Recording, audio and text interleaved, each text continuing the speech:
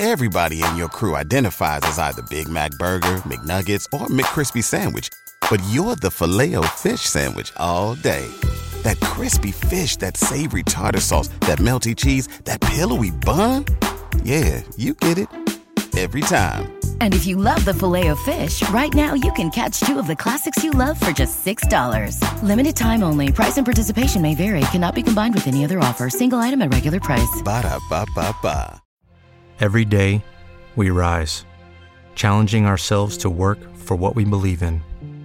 At U.S. Border Patrol, protecting our borders is more than a job. It's a calling. Agents answer the call, working together to keep our country and communities safe. If you're ready for a new mission, join U.S. Border Patrol and go beyond. Learn more at cbp.gov/careers. This episode of An Unexpected Podcast is dedicated to Vigo Joel, the fourth and final Smith child. We love you, buddy. Whew, man.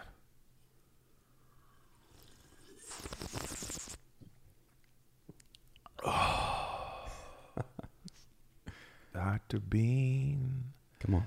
Dr. Bean, you keep me clean and lean like a fighting machine.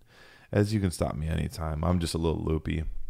If it wasn't for this Dr. Bean coffee giving me the fuel I need, these four babies running around, back to work. Now we're back up late podcasting. Yeah. I wouldn't be able to function. Yeah. I mean, I don't know. Charlotte Hinton, if you weren't producing this just God-fearing, beautiful coffee, I don't know that I'd be able to stand up on these 2 feet. So if you're feeling, and you know what, the time change happened.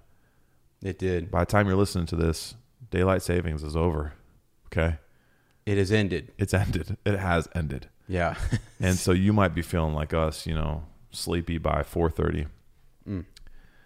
It's not coffee that you just drink in the morning. Let me tell you that. No, sir. When you get some Dr. Bean coffee, you can drink it morning, noon, night, midnight, 3 past midnight, witching hour, early morning again, morning, mid-morning.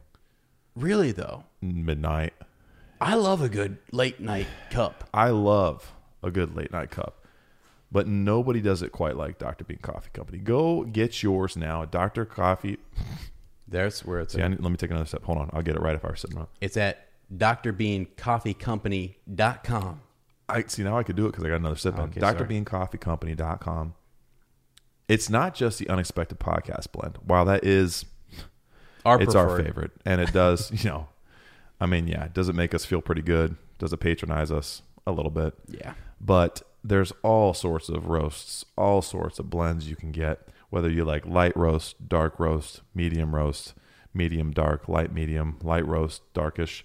You can get it all there. Whether you like spicy, you like simple. Wow. Whether you like tea, coffee tea. They got a fall blend or something like that? I think they have a Frankenstein blend. I almost said frankincense, but I think that's their Christmas blend. Okay. Frankenstein blend, which is one of my favorite fall coffees. All right. It doesn't matter what you get. Just go get some now. Kind of makes sense. Dr. Frankenstein, Dr. Bean. Oh, my gosh. Coffee Company. You think Dr. Bean is their interpretation of a Frankenstein monster? You think Dr. Frankenstein was drinking Dr. Bean coffee? I think he might have been. Holy smokes. I think he might have been. That's okay. Dr. Bean keeps you from being mean. Go get some now. Wow. Support a wonderful friend of ours, Charlotte Hinton. And I don't know. Drink up. That was great, Ez. That was drink up. Jeez, I'm kind of embarrassed I didn't think of that. Well, if you don't forget the sipping, you definitely can't forget the sniffing. And let's just say the promotion never went away, okay? Go to Firelight Fables. Is it Firelight Fables Candles? Candlecompany.com. Mm-hmm. If that's not the right website, I apologize. Go just go search it. Go follow it on Instagram. Firelight Fable Candle Company. Casey's candles are the best around. It's not a joke. They're the best around. When we run out of them at the house, we don't burn candles. It's just a real stinky Smith household when we run out of those candles. Go get some now. Use the promo code FIREITUP, one word, all caps, It probably doesn't have to be caps. Fire it up. You get 10% off your order. 10%. The government takes less than that, folks. Holy smokes. Again, firelightfables.com. There you go. Head on over there, friends. This is, by the way, She's launching a new line. go check also. out the website. Oh, it's beautiful. Straight up, this is a gorgeous website. Yeah. So firelightfables.com. I mean, there's tons of stuff on here. And I've said it before too that the you order candles and you're like, okay, cool, get candles. I'm pumped about that. You're gonna be astonished by the packaging, by the branding of it all. Casey takes time to include poems and letters and wax stamp steel. I can't even talk. She goes the extra mile when it comes to presentation, and it's a beautiful thing. So you got candles to look forward to, but you're gonna feel like you're getting a present in the mail. So Wow. yeah, our wax, our fragrance, our wicks, our packaging. It's really cool. There's tons of stuff on here. There's a cool one I'm looking at right now, Lichen Hunt. Like there's Fairy Feast, Haunted Tales. These are featured collections, limited. She's out of her mind, guys. She is producing scents that you can't even smell yet. That you Your nose hasn't even adapted to these smells yet. What do you think a Lichen Hunt smells like? I'm going hunting for some lichens. I'm thinking, and I'm liking it. I'm liking the hunt. Okay, yeah, I'm hearing. I think lichen is like a really rich, fragrant moss. Really, I don't. Yeah. I mean, it seems like it would be a strong smell. Lichen, right? Lichen. Yeah, Yeah. yeah. So, can you imagine if you're really into like microfauna and you created like a fauna book instead of Facebook, and instead of likes you did lichens and dislichens? That'd be another level. Yeah. Real quick too. Also, we have Underworld, Carnival in there. We've got storytelling, RPG, mythical creatures. And Wasn't Underworld Carnival the name of your autobiography? That's at the. I'm pretty sure, isn't it? That's where. Yeah. Well, Or was it Underwear Carnival? did she steal that? Did she? Did she steal that? Did she steal that for me? And finally, shop for Middle Earth candles. There's tons of really good ones in there. We've had them here on the show. I think my Smelled favorite them, sniffed them. is still the Land of Shadow. The Land of Shadow. Unreal. Like I said, if it smelled like that, I don't know what they were complaining about. Right. Ridiculous. Right. Absolutely. So again, friends, firelightfables.com is where you can go check out those candles. Get 10% off with the code FIREITUP.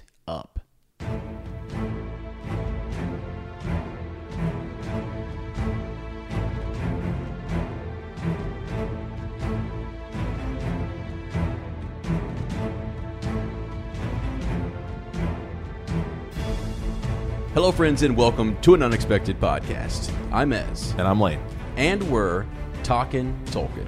We're coming to you from the Shire in the beautiful state of Ohio, a little village called Amanda. Yes, we are, friends. We are diving into chapter 16. Diving right in. A Thief in the Night. Now, the days passed slowly and wearily. Many of the dwarves spent their time piling and ordering the treasure. Yeah. And now Thorin spoke of the Arkenstone of Thrain. Let's freaking go. Stone's on him. I just have- jump right to that. I have been Stone's on you. waiting to talk. I jumped the gun a few episodes back when we started. I've been talking about the Arkenstone, I think, since we started this book. I think before even Tolkien wrote about it, you were thinking about it. I'm pretty sure I found it in my backyard when I was growing up. And I mean, you know what? I read this book and I think I went out and started digging up holes, and my mom had no idea what I was doing out there. And literally I was just living out my dream. She was calling you Stanley Yelnats. Right? Actually, here's a funny, I can't believe, Yeah. Wow. Right into the chapter. Right into the chapter. Here we Okay. go. But What? I really was, as a youngster, You like digging holes? we had a huge pile of dirt. Huge. Where'd it come from? We did like a septic tank put in thing. I have no idea. Massive. My parents joked for the longest time they wanted that pile of dirt to last as long as we could, because it just occupied the heck out of us. Dude. Lane, You ever play King of the Hill? No, this was a different type of pile of dirt, my friend. Okay. This is you didn't stand on this. No, Well, not after what. Was it Rocky? I've never bonded more with my sister than I did over this. And we buried stuff in there, and I honestly did pretend like I was, like King of the Hill. Well, Kind of. Did you go to the top? King of the Mountain is what it. No, we dug into this thing. We tunneled into King it. under the mountain. Yeah. So exactly, that's what I was trying to say. That's what I was trying to say. There was, so I would say the pile of dirt was bigger than this table. And I would hope so. This is not a very big table. It was massive. It actually, the size of this room? Sorry, yeah, size of this room, more like it. But I guess it came up about yay high if you're watching the video version over on YouTube. Only that high? Check that out there. So it was a wide pile of dirt. It was wide, but it did come to a peak. Okay. So it was literally like the lonely freaking mountain out in my backyard. Yeah, that's pretty cool. And man, I spent so much time, and my sister was very good about this. Yeah. She saw the first hole that I from one side to the other. You are a hobbit. Digging holes? I dug through that son of a gun to the other side. I'll never forget when I was like arm deep in there, digging away, right? Because I was going to run my little army man, my truck, and all these things in there. And I got through to the other side. And it was just like, my sister, she marveled in my accomplishment. Yeah, marveled at your hole. Yeah, it was amazing. And so, are you a burrow? Or are you a boffin? Or you're definitely a bat. You're some sort of hobbit. Some sort of hobbit. I don't know what I am. But digging those holes. She marveled at the efficiency of your hole. It was really good though, because it just went down and then it cut back up top. And so I went down, and so I actually it's like did a have beaver to kind hole, of like going into their lodge. Yeah, but the thing was too, it really was just based upon my arm, like my elbow got up underneath there, because I remember like getting down in there, and whole arm in there. I mean, it's up to my shoulder lane, and I remember this came out the other side. I'm not even kidding you. So this wasn't a hole that you climbed through. No, it was just something you dug out with your hand. Yeah, but I had some tools and stuff or whatever, cool. And that was the first one. Yeah. And I remember it being like, it was either my battle station. I had stuff in there. Mm-hmm. She then built other holes, and we built little tracks and caverns and stuff. So anyways, and I like to think that I was digging up, treasure in there sometimes, and you'd find, No wonder you like Oak Island. You'd plant stuff and yeah, you're right. Wow. The Fellowship of the Dig. By the way, it's back on, and if you guys haven't seen it, it's freaking amazing. But still finding little bits of wood. Rick, Marty, if you guys listen to the podcast, please hit us up. We know Rick does. I know Rick. Rick, does, I've even said it. You. Former fan of the show, Rick. Former fan of the show. I'm a current fan of the show. He's a current fan. But I would love to have Rick Lagina on to tell his Tolkien story. Yes, I would. Rick, too. if you're listening, contact us at unexpectedpod@gmail.com. Yep. Whenever you want. Whatever you want. Yep. We'll have you on, man. Absolutely. I'll bring the mics Can't out pay to Oak anything, Island. but maybe Marty could pay us to have you on. Yeah, oh God, please. And it'd be awesome. Yeah. I'm going to get some of their wine one day. One day we're going to go up to Michigan. Wine? Michigan. Oh, yeah, he's from Michigan. Are they both from Michigan? Maury Vineyard or whatever up there. Yeah. Oh, yeah. Michigan boys. Let's do it. I love Michigan. It'd be cool. So, friends, I say all that to say... The Arkenstone. You found it out there. Out there digging up holes. Your little pile of dirt. Just going crazy. Yeah. But I always just think it was really cool when I read The Hobbit that this is a thing. Also, this idea that like Tolkien was into objects. Yeah. You have The Ring, which is really cool. And any RPG or any like video game or story or Dungeons and Dragons, whatever it is, you have magical objects along the way. Yeah. So you got Sting, you have all these different things.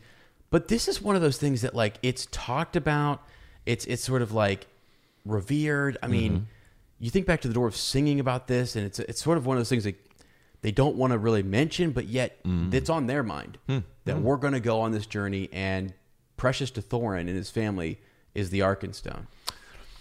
Isn't it kind of cool too how like they Smaug's gone, right? They've got this treasure, but they don't know where the Arkenstone is. It seems like a lot of time in these big epic stories, right? The thing you're going for is in clear view. Mm-hmm. Or at least like once you slay the beast, it's easily accessible. Yeah. Or you know where to find it, or it's the whatever you defeat had it itself. So you take it from them, right? But it's like the dragon's gone, the gold's up for grabs, and yet the most precious thing, we don't know where it is.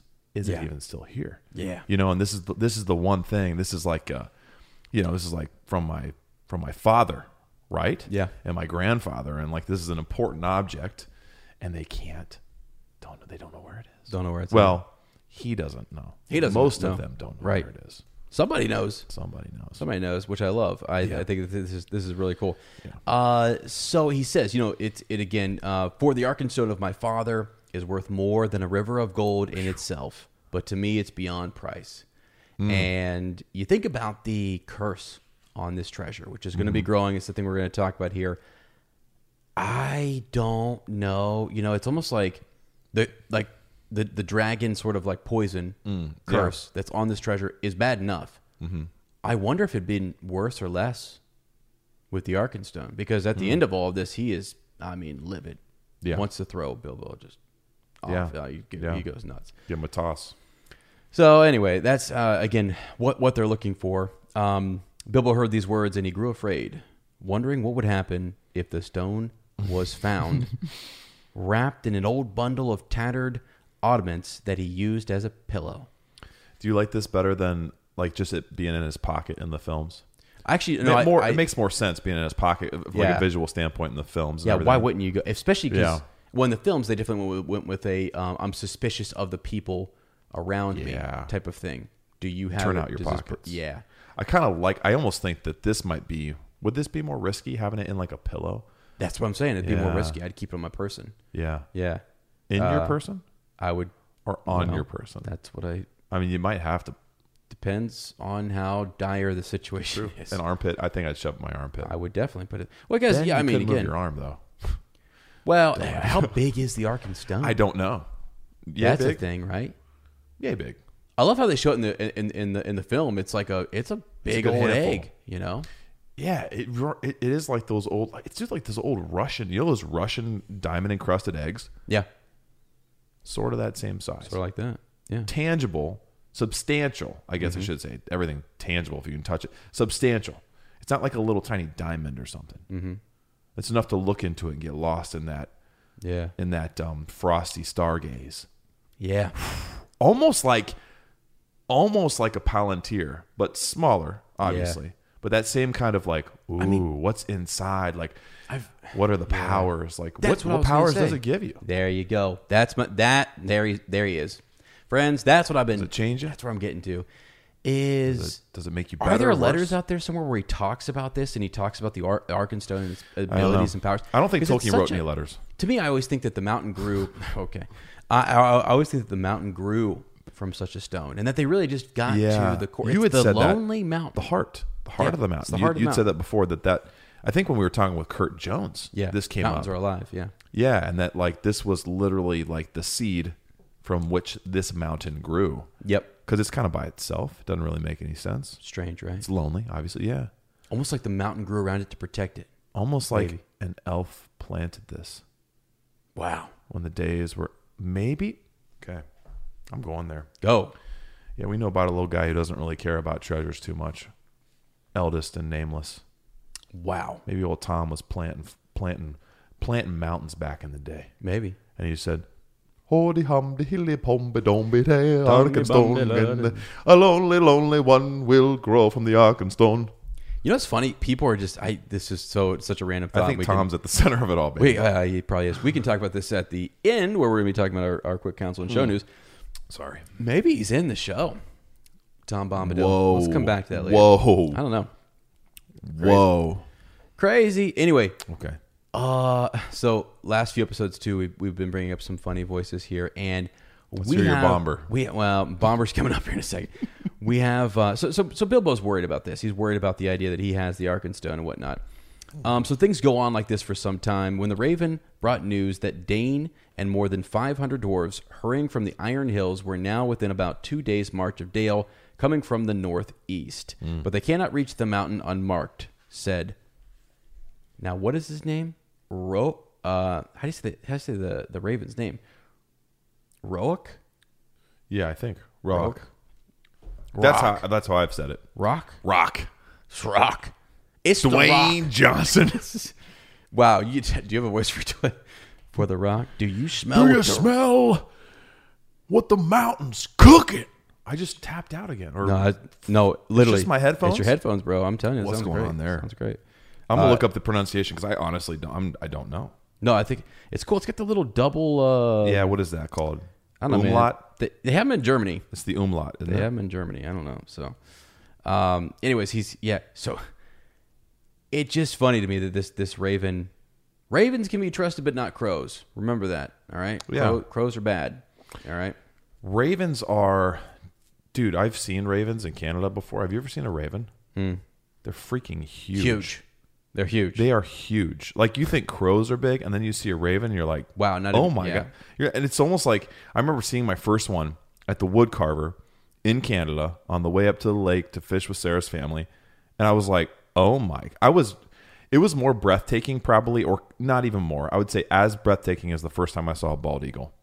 Really? Because I love crows. Yeah. Crows are my favorite bird. I got one tattooed on my arm for crying out loud. Wow. And I remember seeing it going, oh my gosh, that thing is incredible. And because crows are very intelligent. Yeah. Crows, if you look into crows at all, I'll spare you, but they do stuff that is, like, I think they've equivocated their intelligence to like children, like 3 and 4 year olds, or sometimes they can be almost as smart as them. Fact check me on that, but I'm pretty sure that's a thing. They're very intelligent. Like, they're some pretty intelligent. You know, I know there are. I'm not talking like Winnie and Charlotte. I'm talking you know, like maybe me when I was 3. Okay. You know, there. Gotcha. But you know, it's kind of like now. Essentially, I haven't really developed much, but they're one of the only other animals in the world that collects stuff. Like, they will find shiny things that are not practical at all and line their nest with it because they like the way it looks. They will lay things that, like nuts and things that they can't crack. They'll study traffic patterns and lay things that they need to crack in line with where tires from cars are going. So they kind of say that in a way they're using machines that way. So anyway, you think of a raven's bigger. It's probably got a larger brain. They're also smart. Yeah, ravens are so really, more intelligent than even a crow. That's scary. Saying. That's scary. So yeah. Well, anyway, these are. I mean, yeah, these are ravens we're supposed to trust. Well, I was thinking about. We had Mike on, and we were talking about the thrush voice, you know, and I was just thinking about which I don't remember this at all. Well, yeah, no, we tried. It was like a little whistly, right? You thought it was a little like kind of a whistly voice. But you've got rock. Let's say rock. I'm pretty sure that's how you say it. I'm just thinking it's sort of like but they cannot reach the mountain unmarked. And I fear, lest there be battle in the valley, I do not call this good counsel. Right? That sounds pretty good, that's right? Really, you're almost kind of hitting like 2 different. I know. I feel like your vocal cord and also I'm going to lose it. Keep going. Though they are grim folk. You have two voices going on right now, dude. 2 tone. I'm not joking. They are not likely to overcome the host that besets you. And even if I can't even read. You're doing that like Himalayan like throat singing stuff. No, you really are. Okay. That's cool. Well, again, this is fitting, very fitting. It makes sense because I'm a beard of a different color. You know what I mean? Different color beard. Got all sorts of heritage and upbringing and something there. You definitely got a little bleach patch right there. Something going on. I don't know. What have you been flavoring? My ancestors. Whoa. I meant that wasn't a response to what you were saying. Oh, the timing of these things. Such good timing. So anyway. Such good timing. So rock. He says it's this. So again, he's really not like in favor of what the dwarves are doing. Yeah. But who is he to say? He does sort of say that winter is hastening, right? Yeah. And how are they going to feed themselves without the friendship and the goodwill of the lands around them? They are surrounded, right? We've had some interaction between the elves and the men of Lake Town, right? Yeah. Bard being there. So yeah, coming to aid and everything, and sort of kind of helping them in a big way. Yeah. They have their own partnership, and again, they're coming just asking for like, hey, so our whole town is ruined. We helped you out. Why don't you help us out? And I guess I would say too that Thorin is kind of like, look, if it's the weapons, it's the elves. Back off, and we can talk. And they just won't do it. Yeah. So there's a little, even though I know that he's a little bit upset here, you know, I kind of get it. They're massively outnumbered, and you get Thorin, you mean? Yeah, just a little bit. I mean, defensiveness or whatever, or unwillingness, uncompromising. Right, because he didn't make it. First of all, they were imprisoned by the elves. True. So you get the partnership, but And I think he even says that to Bart. He's kind of like, okay, but you got weapons. I see a host. Yeah. Outside here. Yeah. I don't see it coming here. You put the weapons down and send them away, and we'll talk. And they don't do it. Yeah. So the other thing, just from the Ravens' perspective, right? The treasure is likely to be your death, though the dragon is no more. That's crazy, right? Yeah, it is also. You brought up the point too, how he kind of Rourke is sort of like not. He's non-judgmental, right? He's, not for me to say, but when he's talking to Thorin about his position, right? Essentially, he's like, well, I'm not going to judge you or anything. It is interesting how often we have like animal characters who are like, this isn't what I would do, but just saying. Yeah, they're like Tolkien personifies them in a way that they're sort of more not angelic, you know what I'm saying, but elevated that way. They're like, I wouldn't do it this way, but I get it. But you might want to watch out for this being your demise. Right. That's all I'm saying. Yeah, no big deal. They're just they're because they're not worried about this kind of thing.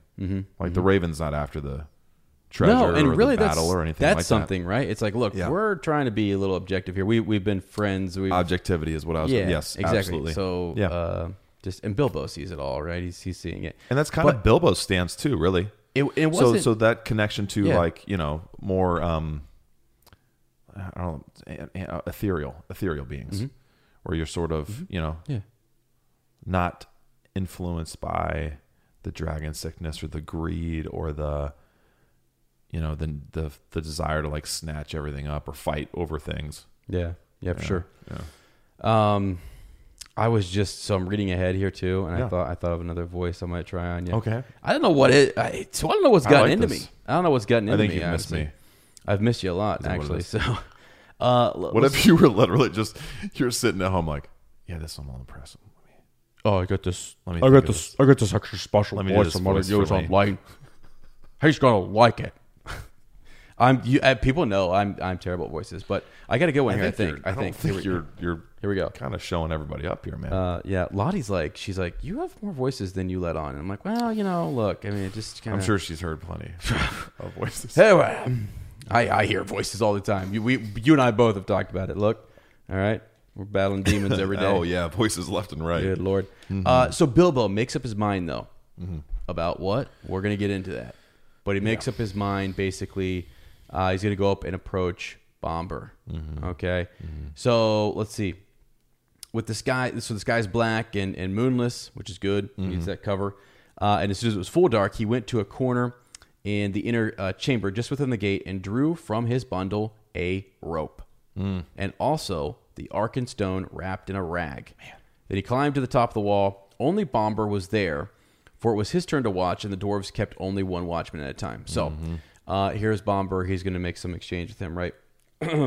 So the voice I'm thinking of here is... let's see. I can't wait for this one. I've heard this one. Hold on. Well, no, this one's... I changed it on you. You're changing it? I changed it, yeah. Okay. So let's see. That was a perfect Bombur voice, though. I know it was, but I think I found a better one. Let's see. It's mighty cold. Wish we could have a fire up here, as they have down there in the camp. You were inspired, right, by that possum park. I totally was. So yes, it's the voice Possum is like, Pete.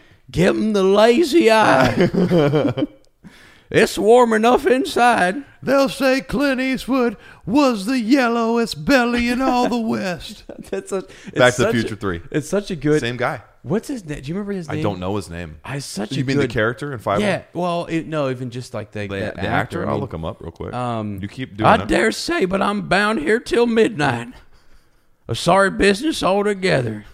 Not that I'd venture to disagree with Thorin. May his beard grow ever longer. Yet he was ever a dwarf with a stiff neck. I mean, it's just like such a... I know people are like so annoyed by the voices. I don't think so. He's got that... I don't have that strained kind of like... And again, if you've ever seen Five Goes West, you know exactly what I'm talking about. Yep. Give him the lazy eye. Yeah. That's it, dude. I just freaking love that. That is it. Oh, I've lost my mind tonight. Anyway... So yeah, the whole point here is that like Bilbo, nice fella. Wait a minute. Says, Is it Wiley? Is that the character? Yeah, Wiley Burp. You're never going to believe who that is. Wiley Burp who? That's James Stewart, as in Jimmy Stewart. Jimmy Stewart. Really? That's not the guy I was thinking of. Really? Wiley Earp. Jimmy Stewart on Zuzu's pedals. That's who that is. Wow. That's unbelievable. That is unbelievable. Wow. Okay. All right. Wow. Interesting. I'm blown away by that. Okay. Cool. That's a voice, right? That's a cool voice. That's a voice. Yeah. All right. So Bilbo, our good Hobbit friend here, he is he's going to take over. He's going to take the watch. Yeah. And abandon it. Yeah. What if something would have happened? Well, I guess there's already like a lot brewing here. If something was going to happen, he's the one doing it, right? Yeah. He is the one happening in a sense. Yeah. You know what I mean? Well, this had gone on, so right, this is a sorry business altogether. It's been going on for a long time. Mm-hmm. Bomber's even kind of like, yeah, I don't know, Thorin. I don't disagree with him, but at the same time, like he's got a stiff neck on this. Like this is something else, right? Mm-hmm. It's not as stiff as Bilbo's legs, right? He's tired of stairs and stone passages. I would give a good deal for the feel of grass at my toes. Yeah. Okay, the guy I was thinking of, not to go back, was Pat Buttram. Okay. His name is Pat Buttram. Yeah. That's a good name. And he's from Robin Hood as well, and the Aristocats. Robin Hood. Yep. See, that voice sounds similar to me. And he's in a Goofy movie. He's Possum Park MC. So that is so crazy that the Wiley Burp voice is a little bit different, so it's a deeper thing. Similar. But it's very similar to that wispy kind of like it's like a almost like a classic Western voice. Pat nailed it. Yeah, like a strained kind of pull, you know. Welcome to the West. Yeah. All right. So, Bilbo's tired of all this. Think about grass at your toes. Yeah. It's a good feeling. Oh, yeah, it's great. Love it. Absolutely love it. And he's been in all this hard stone for so long, too. Right. And the desolation before that, too. Yeah. Oh, yeah. Right? So. Yeah. And really, the other thing is, I forget what the food is called that they're eating here so much, but they're sick of it, right? And they all want a good, strong drink, or they want a soft bed, or whatever, something. They want food. You know, they want some good food and some warm fire. So they're kind of talking about that. But Bomber takes him up, says, "You're a good fellow, Mr. Baggins. I will take you up, on your offer very kindly. Yeah. If there's anything to know, do you think Bomber was like, now if something happens, you wake me up, yeah, or it's your butt. Don't you go running off and tell him all that I took you up on this offer. I don't know. I feel like it's whatever. It's Baggins. It's his call if he wants to. So is he a little suspicious? Is that what you mean? No. I think it's like, you know how it is. It's like it's Bomber's watch, right? But Bilbo gives him a break. Well, so isn't this all Bomber's fault essentially? I blame Bomber. Ever since he stepped off the path, he's been off, dude. He's been off. He's been sleepy. Actually, letting his guard down. So reminds me. I had this thought when I was listening to the chapter on the way down here that it reminds me of when we did the McRib Patreon thing, and you were like, because it says Bomber's been chasing things in these dreams, like you were chasing that same truck all those years ago to get that McRib sandwich. So sorry, friends. That's an inside joke right there. Inside information. Go check it out on Patreon. The McRib. Oh, shoot, anyway, but yeah, he's been dreaming about that kind of stuff. He's been wanting to get back to his that. Dreams have been the most satisfying part of his existence. Recapture the beautiful dreams he had then. Yeah. Anyways, and so Bilbo notes too that all the others are also busy with Thorin, and it's also interesting too when they talk about how some of the individuals that maybe aren't affected by or don't agree with Thorin or maybe aren't affected by the dragon sickness, it's always Killy and Philly, the younger ones. Right? Which I thought was interesting that they maybe aren't going to be affected by some of this stuff. And so anyways, it's because they haven't been around it as much. Yeah, that could be. Because they've been sort of, without a home, and these dwarves have all been kind of like having to scrape living by doing maybe not as glorious things as they used to. And so they weren't used to all the splendor and being surrounded by treasure and that kind of thing. Yeah, sure. That's probably what it is. Yeah. It's foreign to them. They're used to being poor. Right. You know? So it's like, And I guess even what Bill was saying here too is that they're so wrapped up with Thorin's affairs and things inside the mountain. They would be the two that if there were two to come up here and check on stuff, they got the energy to actually go do that. But he's like, even those two aren't going to come up with this. But no, like also the effects of the treasure. I think you're right. I think they probably don't. This is all kind of new. Yeah, like it's a chance to kind of step up or whatever. And it's not. I don't know. It's not the life that they were not appealing. Remember maybe, and again, I don't really know exactly their timeline or how old they are or whatever. But I feel like just them being younger, they always seem to be separated from the rest of the group. Yeah, and in that way. Yeah, that is interesting, isn't it? Yeah. All right. So Bilbo gets down. Mm-hmm. He's abandoned the watch, abandoned the wall, and it's dark, and he takes off, climbs down towards the lower course of the stream. And as he comes down there, so at last he came to the bend where he had crossed the water, if he had to make for camp as he wished. So the bed of the stream was there, shallow but already broad, and this is where he falls in, right? So he fell into the cold water with a splash. Mm-hmm. Does he have the ring on yet? Because he puts it on here real quick somewheres. Yeah, I think he slips it on as soon as he takes the rope down. Oh, that's right. Yeah. He puts it on right away. Boom. Mm-hmm. All right, good. Yeah, because instantly we have the, that was no fish. So what do the elves sound like? You know, I mean. What do they sound like? Yeah, so this is them talking. Sexy. They sound sexy. Oh, sexy. That was no fish. That was no fish. That was no fish. That's not a sexy voice, what I was doing. Hey, gentlemen. That was no fish. Put your shirts back on. There's a spy about us. Hey. Wow. Quit bathing in the river.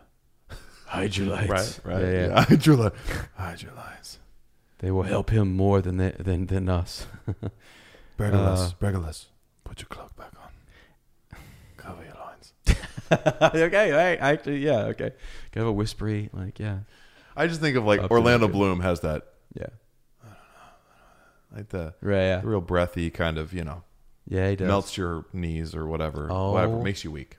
Do not let me forget.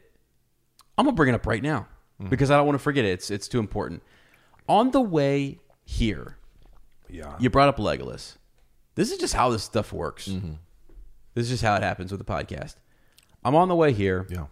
And did you have a little daydream about old Leggy or what's going on? Yeah, so no. Okay. My fiance, Lottie, she boom. She just we're doing practice. We're doing these quizzes. Yes. Taking like BuzzFeed quizzes, right? Yeah. Okay. Yes. And we're on the way down here. Sorry, guys. A quick little hobbit hole here. We're going to run down. Yeah. Oh, I like that. You use like for that? tangents. Right. Thank you. So only chapter 16 of The Hobbit. It only took forever. But so we're looking into these quizzes, and she's like, have you ever, because we did one for Harry Potter, we did one for other fandoms and things like that. And she goes, have you ever done one for Lord of the Rings? I'm like, nah, really. I just, I know who I feel like I embody or, want to be like. And she's like, all right, let's do one. Right. So she reads the questions. And the question, it's just, there's different things like, okay, do you want a sword? Would you pick a sword, a bow, or whatever? Weapon. Would you take the ring? Would you not take the ring? What's your strongest quality? Yeah. Would you attack from afar or up close? Right. I said everything. I wish I could have recorded it. Everything that I said was like almost trying to gear me towards a Hobbit. Oh. Or Gandalf. Okay. Magic, because there's things with magic. Because I wanted to ask you about those quizzes. Do you ever think that like sometimes your result is because you're trying to get somebody? It's literally totally baloney. Yeah. I didn't pick a bow and arrow. I didn't pick attack far. I didn't pick far sight. Who do you think I got? Legolas. So maybe the quiz accounted for that and knew that you were trying to pick someone you wanted. And so maybe the quiz thought, yeah, this guy's answering the opposite of what he really means because he's trying to get someone he wants to be, when in reality, he's a Legolas. Yeah, so let me also... So I was so upset about it that I was like... And she was like, what? There's no way. Have you told her about your lower back ponytail? Because that's very Legolas. Oh, man. Does she know about that? Shoot. Well, sure she does, probably. Well, she's probably seen it. The LBPT. She's... Unless you cut it off. Well... Maybe I've been hiding. Here it. these guys go again. Maybe I've been hiding it. Back ponytail. Okay. So, okay. So we take a second quiz. Yes. And so on the second quiz, I'm like, I need something more detailed. That one's just terrible. Tons of detail the whole time. It's like pick your species to start. Well, that's kind of a right. I that's said a giveaway. Hobbit. Oh, jeez, and you didn't Not get an a elf. Hobbit? Right. Not an elf. That's not, stupid. Not anything else. Yeah, that's weird. I said Hobbit, and then I go down the line, and there was a couple more things, just like your character, one word to describe you, all that kind of stuff. It was a fun little conversation for us. Literally everything was. I was trying again, like you said, to not get Legolas. I wanted a Hobbit. Everything I picked would run me right into either Gandalf or Hobbit. Legolas. Again. That's weird, dude. Isn't that crazy? Legolas. Now, I thought to myself, okay, if Glorfindel was in this option. quiz, Yeah. I'd be down. Okay, I'd be fine with that. What's your deal with Legolas? Why don't you like Legolas? I don't know. Just not a huge. So here's Now, the thing. She loves. I was going to say, does your fiance Lottie She have a thing for Legolas? loves Legolas. So, Come on, who doesn't? I want to ask, Besides me. and I want to ask Lottie this too in person Uh-huh. when I talk to her. In person, Was she just answering for you? You think so? You think? Because I didn't see her. I didn't see her You select. didn't see her input the information. Oh my Was gosh! she picking? She's like, to set you up as a Legolas. so what species? And then it's like, You're like Hobbit. That's an elf. okay, click. Shoot Could you from imagine? attack from afar, up close. Oh, sweetie, up we're- close. Okay, that's Sweetie, we're from gonna have something to afar. talk about there. Then okay, okay. So we went a step further though. Is she trying to get you to wear a blonde wig? Is what I'm. Well, kinda- I mean, I'll end this here in you just a could second. rock that, dude. We went a step further and we said, "What is your elven name?" And so she did a quiz where hers was, I think it's pronounced Mario. Mario. It's the top one there. If you can see that, kind of tough. Yeah, Mario or Mario. Mariel or Mario, right? Yeah. So Say Mario, right? And then, gosh dang elves. And yours is Legolas. Mine was, we had to change it because it's Darunia.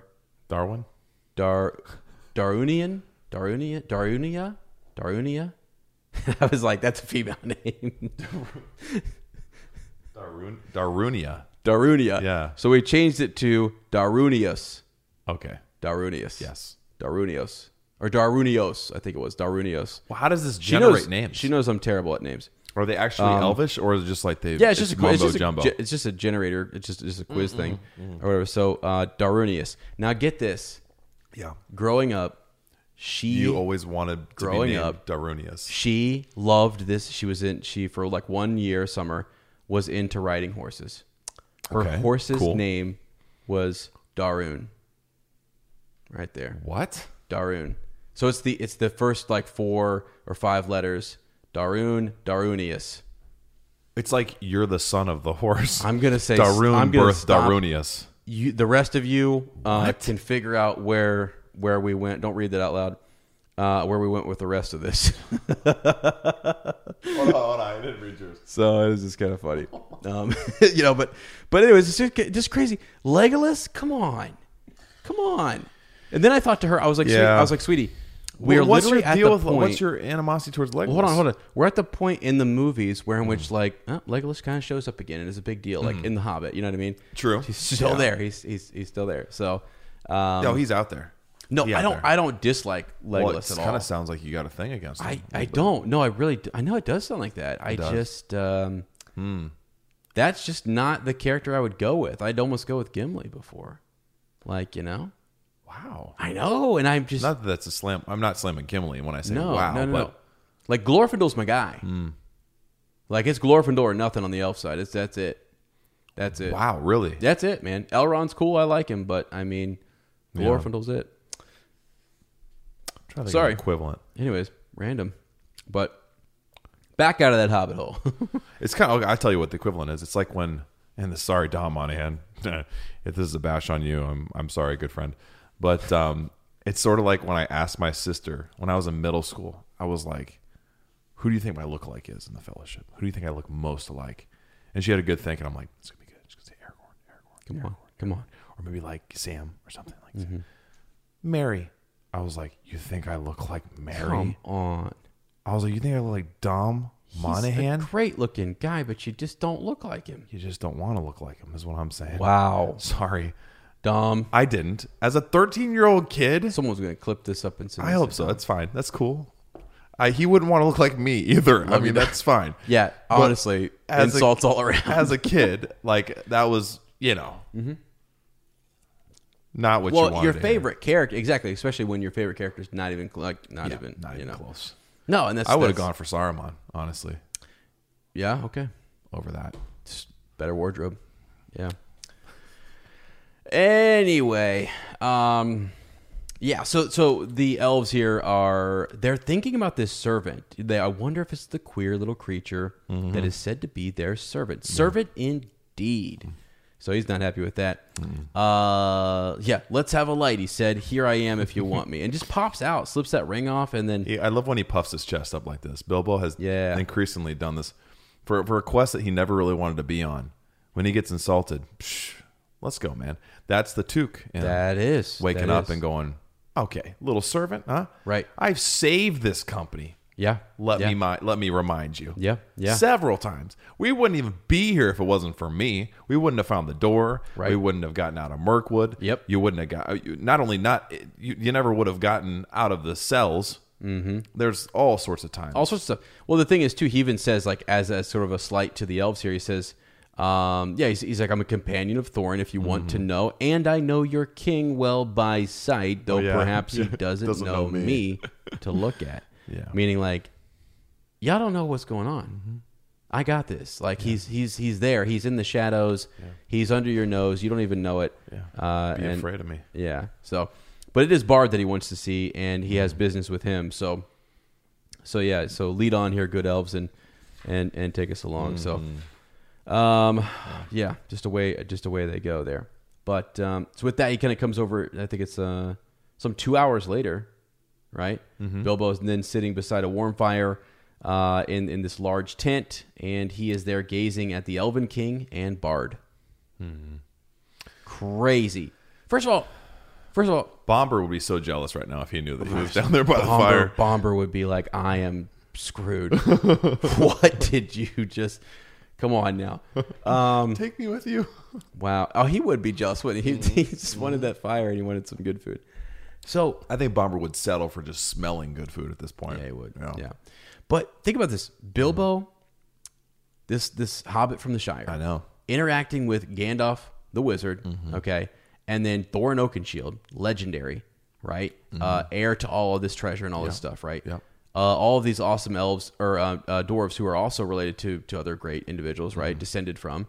And then he goes and sees Elrond, right? Yeah. Then he runs into the to Thranduil, right? In Mirkwood. And then he runs into Bard and all these, like, look at all the people. Beorn before that. Beorn, yes, thank you. The Goblin King, even. Like, Jeezy cow. I mean, it's a crazy thing to think that he's run into all these different folk and he's They'd never believe it back in the Shire. No, they'd never believe it. Yeah, and that he's sitting with these two with an ace in the hole as well. Yes. Like he's brought something to parlay. Yes, he like has. It's impressive, man. Yes. It's impressive. And they're impressed by it, too. Right. And Super. And at first, right, he's got the elvish armor. There's a dig made later that, like, although he doesn't look as handsome, the honor in him, it strikes the elvish king, right? He's like, wow, this is wild that you offer up the Arkenstone so freely, like you're trying to make things right. You realize the tension here in the conflict. Yeah. So he drew from his pocket in his old jacket the crumple. Oh, this is the letter first. Sorry. A share in the profits, mind you, he went on. I am aware of that. Personally, I am only too ready to consider all of your claims carefully and deduct what is right from the total before putting in my own claim. Now, that's an interesting detail there, right? Like, look, I get it. As far as the share goes here, we deduct your stuff first, whatever's left over, then I'll take my share from what's left over. Yeah. Like, I mean, down to business. Yeah. The details matter here. So, well, he manages his own finances back in the Shire. Yeah. So he's savvy to, transactions and right that sort of thing. And so, yeah, I mean, he probably has rental holes, don't you think? He should. I'm sure Bilbo has like rentals. I bet real estate's like, insane there. Okay, next in the month Shire, we're upping rent a little bit. Yeah, especially it's got to be. Especially in that's Hobbiton. That's prime real estate. Where do you think he generates all this wealth? He has to have land holdings. Yeah, I bet he does. He doesn't work, So right. He probably has farmland too that he leases. For yeah, sure. That's an interesting whose thing land do you think Farmer Maggot's on? It's interesting that you think into like Bilbo and what does he do? Oh, there's all kinds of stuff. Right? Yeah. That's wild. Tom Shippey talks about it. Really? Okay. Yeah, he does. It's kind of cool. Too bad Corey Olsen fired him. Ah, Lord. Okay, so hey, he would have been great. He would have been awesome. We can talk about that later. There's probably a reason why he did leave the show. There might have been. That. Yeah. Thorin, though, Bilbo's kind of saying here, I don't know. I know him, and he's going to sit on this heap of gold, and he'll starve. Yeah. So we've got people just needlessly getting hurt. Yeah. They're going to starve. You guys are going to starve out here. You need stuff. And then also he has news. Does he not give up the news here? Yeah, he gives up the news about Dane. Mm-hmm. Yeah. Okay. Yep. So, yeah, he says, "Have you heard about? Have you heard of him? Yeah, we have. Well, he was pretty big deal in the Goblin Wars, and right. He's less than 2 days march. Yeah. And fierce enemy to have. So right. Yeah. Serious trouble when he gets tensions there. Tensions rise. Yeah. Is what it said. Yeah. So, and then they said, "Why are you telling this? Are you betraying your friends, or are you threatening us?" Said Bard grimly. What's with the grimly Bard? Man, right? Yeah, he is. This is definitely his. It's his thing. His vibe. Always grim in the story, anyway. All right. Yeah. Yeah, my dear Bard. Don't be so hasty. I never met such suspicious folk. I'm merely trying to avoid trouble for all concerned. Now I will make you an offer. Let us hear it then. So he's like, you may see it. It is this. And buddy, he pulls out the Arkan Stone. Boom. Like I think, the Elven King stands up and is looking at it like in wonder and beauty and amazement. So it's not just some regular crystal, man. Like what they did in the show, in the movie was really good. Yeah. Because it says right here, a globe that had been filled with moonlight and hung before them in a net woven of the glint of frosty stars. And the way he describes stuff, it's exactly impressive. That's exactly it. That's impressive. The heart of the mountain. Yeah. It was also the heart of Thorin. He values it above a river of gold. I give it to you. If you think about that too, I was thinking about that. I was like, river of gold. I sort of fixated on that. I'm like, river of gold implies that it's gold that never stops. Because a river runs. Right. That's literally like until the spring dries or whatever, or the river's dammed up, it would be endless gold. Endless gold is not even close to the value of this stone. Yeah. No. That's amazing, isn't it? Yeah, it is. It is. So, yeah, worth quite a bit. Yeah. Only one, right? I mean, I would be scared out of my mind. First of all, the fact that Bilbo goes back here is crazy. Dude, the bollocks. The Arkan Stone's on him. You know what, though? What's interesting... Is that the real Arkan Stone? His guts? Yeah. Jeez, cow. Because he didn't have to. So, we're going to get here. I mean... I would have stayed. Wouldn't you? I would have gone to the gate and been like, hey, I'm down here. Right. Exactly. Sorry, I want to be friends, but you're going to kill me if I come back. And had to do it. Yeah, I don't want to die. But it is a cool thing that Tolkien does send him back, because it's like it shows something for him that I'm friends and I believe in this and I'm trying to do its best. And you may not like it, but it backs up what he just said right there. You guys are so suspicious. I mean nothing. I mean no harm. I mean only to avoid disaster. Right. And he believes. This is the heart of a hobbit, right? Or the heart of hobbits. He believes that those intentions will rule out. Yeah. Yes. That they'll be stronger. That goodwill will be stronger than any kind of dragon sickness or greed or animosity that is like brewing. Yeah. Between whoever, or in whoever. Yeah. So, but that's not a normal thing. No, it's not. And again, this show, again, you think of Frodo and you think of the Ring and all the stuff that he did. There's something extra special in Hobbits. Yeah. And that's the thing that draws us to these stories is there's something good and pure, and there's an honesty. It's like something we aspire to have. Yeah, we look up to hobbits, right? Exactly, right. Even though we look down to them. Yeah, or on them. Yeah. And so that's something that the Elven King, looks at him with this new wonder. Yeah, you're more worthy to wear the armor of elf princes this is huge. than many that have looked more comely in it. Man. So, first of all, slam. Second of all, you're the man. Yeah. Slam and you're the man all at once. Crazy. That's funny. But then again, they are kind of back to suspicion here. I don't know if Thorin Oakenshield is going to see it the same way. I don't think he's going to, this is a technicality you're digging at here in the, this is your stake and claim, right? That you're saying that the Arkenstone is a part of that treasure that was up for grabs. And really, I don't recall there being a distinction. Unless it was specifically said, it probably was specifically said somewhere in the beginning of this book, the Arkenstone is off limits. No, I don't think so. I don't think so either, because you don't I even think so. I don't think the Arkenstone is brought up until like It's midway. a loophole. Yeah, like midway through the book, or like Simon latter talked about it, last yeah. third. Yeah, like almost like we get there, like, all right, fellas, inside there's this thing. That's mine. We're telling you here right at the last bit. Yeah, right, because it wasn't mentioned. I feel before. like when Bilbo goes in, that's when he's telling him what to look for. He's like, keep an eye out for a stone. You'll know it when you see it. Exactly. And Bilbo's like, what? No, when I see it. Right. That kind of a deal. What? Yeah. I love he's leaving, right? This moment, your guy comes back into the story. Let's go, baby. But it just reminded me, I read it and it immediately took me back to the Two Towers when the three hunters are sitting around the fire and this figure all of a sudden is just there with them. And they think it's somebody else. Just the whole hooded, cloaked, I love it, old man that reveals himself, and you're like, whoa, okay. Like, it made me think of that moment when we're like, oh crap, that's Saruman. No, it's Gandalf. Yeah. In a small way. You can see how he took this and put it in the story later on, and it was like the same kind of reveal where you're like, I have to do this because I know it's a Star Wars connection.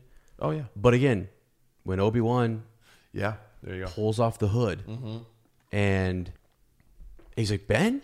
Yeah. Yeah. It's Obi-Wan. Yeah. And then Yoda, same thing. Yeah. Yoda, when he first shows up, just it's the Jedi Master. Kooky old little thing. Yeah. Creature. Hiding right there in plain sight. And that's the Jedi Master. And so again, when are we gonna meet this Yoda? Yeah.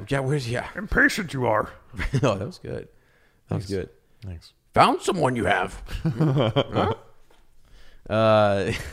Those are great scenes in that hut. In Yoda's hut. Those are awesome. Did you know that they're eating breadsticks? Some type of root stew? No. Can you make us a batch of root stew sometime? That would be awesome. I would love to do that. I mean, it's probably not. I mean, Luke didn't look. It sounds vegetarian. I bet Lottie could. I bet she'd love whip up a nice root stew. I might have been eating root stew. You probably for all I have know. been. Well, I think you'd know it after you had a few movements. You know what I'm what saying? though? It'd probably go right through you. Roots are just. I mean, isn't it carrot? Yeah, it's a root. Yeah. Okay, so you get Roots carrots. Carrots stew. Parsnips. Beets. What else is a root? Yeah. A beet. Okay, beet. Okay. Throw some ginger in there. Mash all that together. Pretty good. Root stew, buddy. Root stew. Okay. Anyway. It almost sounds like you're saying Ruth stew. Like stew of Ruth. Stew of Ruth. So if Ruth made some stew, it'd be Ruth's root stew. Wow. Or root stew by Ruth. Oh, yeah. Ruth. That is a wild moment, though. There's always more about you than anyone expects. It was Gandalf. So he's really delighted for the first time in many days. Like, he's already done something that was really risky here, really kind of scary, and there he is, finally. We haven't seen him since the edge of Mirkwood. No. Yeah. And by the way, we talked about this beforehand. I'm going to go ahead and say it. People can get mad. I am glad Peter Jackson put in all this stuff about Gandalf. Because I love Gandalf. So, well, yeah, you can't. I mean, we were talking about that earlier. We were sitting around on the couch and just talking about sort of our expectations for the show and how that's changed quite a bit. And then even looking at The Hobbit through different eyes. And we're like, I was scolding myself. I was like, we sit around and we blast The Hobbit for it being too long or going into stuff that wasn't technically in The Hobbit. And it's like, we're complaining about more Middle-earth. Like, poor Peter Jackson. He was just, part of it might have been like, make a little more money. But there was a part of him his Hobbit heart, who was like, I want to give Go all out. Middle-earth fans as much Middle-earth content as possible. And we're losing to the rights to this. Yeah. So let's do it all. Let's mine the depths. Let's put it all in there. I'll fight anybody on this. And he probably was thinking, they're going to love this. Yeah. They're going to think, oh my gosh, he gave us more than we were expecting. Radagast the Brown? Right. The Let's necromancer, the conflict, the White Council. Like, this is great. They're going to love this. And we crucified him for it. I know. I blame myself. Shame on Lane. Shame on me. I almost said shame Blame on us, Lane. but you turned me. Hashtag blame Lane. Free Wow. PJ. Holy Not smokes. free OBJ. That hashtag. Free PJ. It's going to be trending. Gosh. Hashtag blame Lane. All right. I think that's a new shirt idea. That's a great one. I I'd like wear that one I'd for wear sure. it. I'll wear it next episode if you post. God dang it. I wish we were friends. Yeah, Gandalf believes that things are drawing towards an end now, unless he's mistaken. There is an unpleasant time just in front of you, but keep your heart up. You may come through all right. You may come through all right. There is news brewing that even the Ravens have not heard. And that's it. Good night, right? He's not going to tell him what that is. See you later. Slam. Puzzled but cheered. I love that next sentence. Yeah. Or the beginning of it. Bilbo hurried on. Yeah. So here's where I thought that this is sneaky about Bomber. Bomber's like, well, wake me up before you wake up the next guard. Mm-hmm. Bomber didn't want them to know he had taken his guard off. Right. You know, it was kind They'd razz the crap out of him. Like, if something happens, come Thorin get me might first. actually get mad. Yeah, Bomber, seriously? Yeah. Like, come on. That's what I thought. Like, Can you account for your It's watch? a subtle thing, but at midnight Yeah. he woke Bomber. Why not just let Bomber sleep on? Why does Bomber have to wake up the next person? Yeah. He Show took Bomber's face. watch. So there is something there, but Do you think it's also kind of interesting how there's no sort of like desire for Bilbo to stay with Gandalf? Isn't that kind of interesting? Whereas he's before a part of that company. True. Yeah, he's agreed. But yeah. whereas before he would sit there and just wish that Gandalf was around and get frustrated that he would left him, and then he is surprised by him, and in like 2 paragraphs, it's like, all right, I'm got to keep going. Yeah, it is interesting, and he's like, it's almost like he's grown, not beyond, but like he's grown into this company and this role. It's like how and he has to see it through. Yeah, you used to want mommy and daddy all the time. Yeah, I don't want to go to school. I want to be with mom and dad, and then you're like, no, I'm fine. Yeah. Hey, how's it going? Yes. You grow beyond. I think it's the perfect way to say it. Yeah. All right, friends. Again, short chapter. We dove right into this one. So basically, there at midnight, Bomber wakes him up, and then Bomber, or is it Boromir? Boromir, guys. I'm pretty earlier, sure it's Boromir. I looked right at Bomber and I said Boromir before we started, and my dyslexia is kicking in. And that's not a joke. People think I joke about. I teach. Yeah. So I have some. So, as a matter of fact, he was dreaming of eggs and bacon when he went to sleep. Bilbo was, my friends. So that's your chapter. Chapter 16, A Thief in the Night. You like peanut M&Ms? Huh? Peanut M&Ms. Of course I do. You want some? No, I'm okay. Yeah, me too.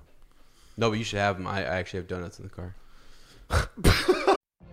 What if you could have a career where the opportunities are as vast as our nation, where it's not about mission statements, but a shared mission? At U.S. Customs and Border Protection, we go beyond to protect more than borders. From ship to shore, air to ground, cities to local communities, CBP agents and officers are keeping people safe. Join U.S. Customs and Border Protection and go beyond for something far greater than yourself. Learn more at cbp.gov/careers. Get some ASMR for the people. Is it time for quick counsel? It is time, my friend. Wow. But it ain't going to be quick. That ain't be quick. We just jumped right into that chapter so we could dive into this because we knew it'd be a lot. And honestly, friends, at this point in time, if you're not interested in the quick counsel, that is totally fine. Yeah. We got some catching up to do. If you're interested in it, stick around. Hey. We might talk about the show here in a little bit. We might talk about our lives. We might talk about how old Ez is engaged. Our wives are lives. Gosh. It is crazy. Friends, the episode was brought to you, all right, dedicated to Vigo Joel. Wow. My son. Kind of wild to say. My son. You want me to go first? You want to go first? Yeah. What do you want to do? How do you want to do this? I mean, last time we talked, or last time we recorded was June, right? June. Maybe even end of May. So a lot's changed since then. June. It was June. Lots changed since then. Yeah. Yeah. Summer was wild. Best summer of my life. Had so much fun. Best summer of your life too. Absolutely. Just being with the girls all the time, or not being connected to social media so much. We swam in the backyard a lot. We went out and took a lot of hikes. We spent time in the garden. Just being with the girls is amazing. Yeah. And really like relishing this being the last time that like Sarah was going to be pregnant. Yeah. And like the last anticipation for a baby. Right. So yeah, we had, so it's a crazy story. But we had our fourth baby on September 10th, 2 months ago. And everything was totally fine, normal, just like the three girls. And right at delivery, there was some complications. It got really, really scary. And we didn't know what was going on. Sarah and I looked in each other's eyes. I could tell that she was scared. I was trying to be strong, and she told me later she could tell that I was scared too. So I did a terrible job, but it was a terrifying moment. We didn't know what was going to happen, essentially. Yeah. So, out comes this baby after holding our breath, and these members flop out, and I'm thinking, what the heck? Is that balls and wiener? What in the world? Yeah. It was shocking. It was shocking. There was a huge sense of relief from him coming out and seeing that he was breathing and crying, because there for a minute I didn't think that's how it was going to go. Yeah. I thought I was going to lose him. I thought I was going to lose her. It was like there was a part of me, and I've told you this before, there was a part of me that died that day. Yeah. And in a good way, because now everything feels like bonus, feels like dessert, feels extra.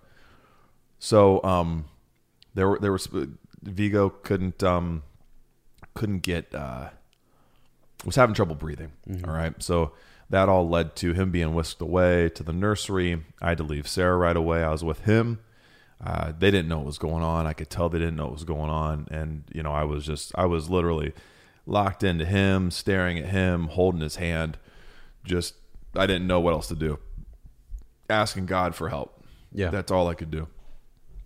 So the night went on, and the nurses and doctor there, they were like, we can't figure out why he's not improving. We need to send him to Children's Hospital. So we, that night, transport came, and an ambulance took him to Children's Hospital in Columbus, and I followed behind. We got there.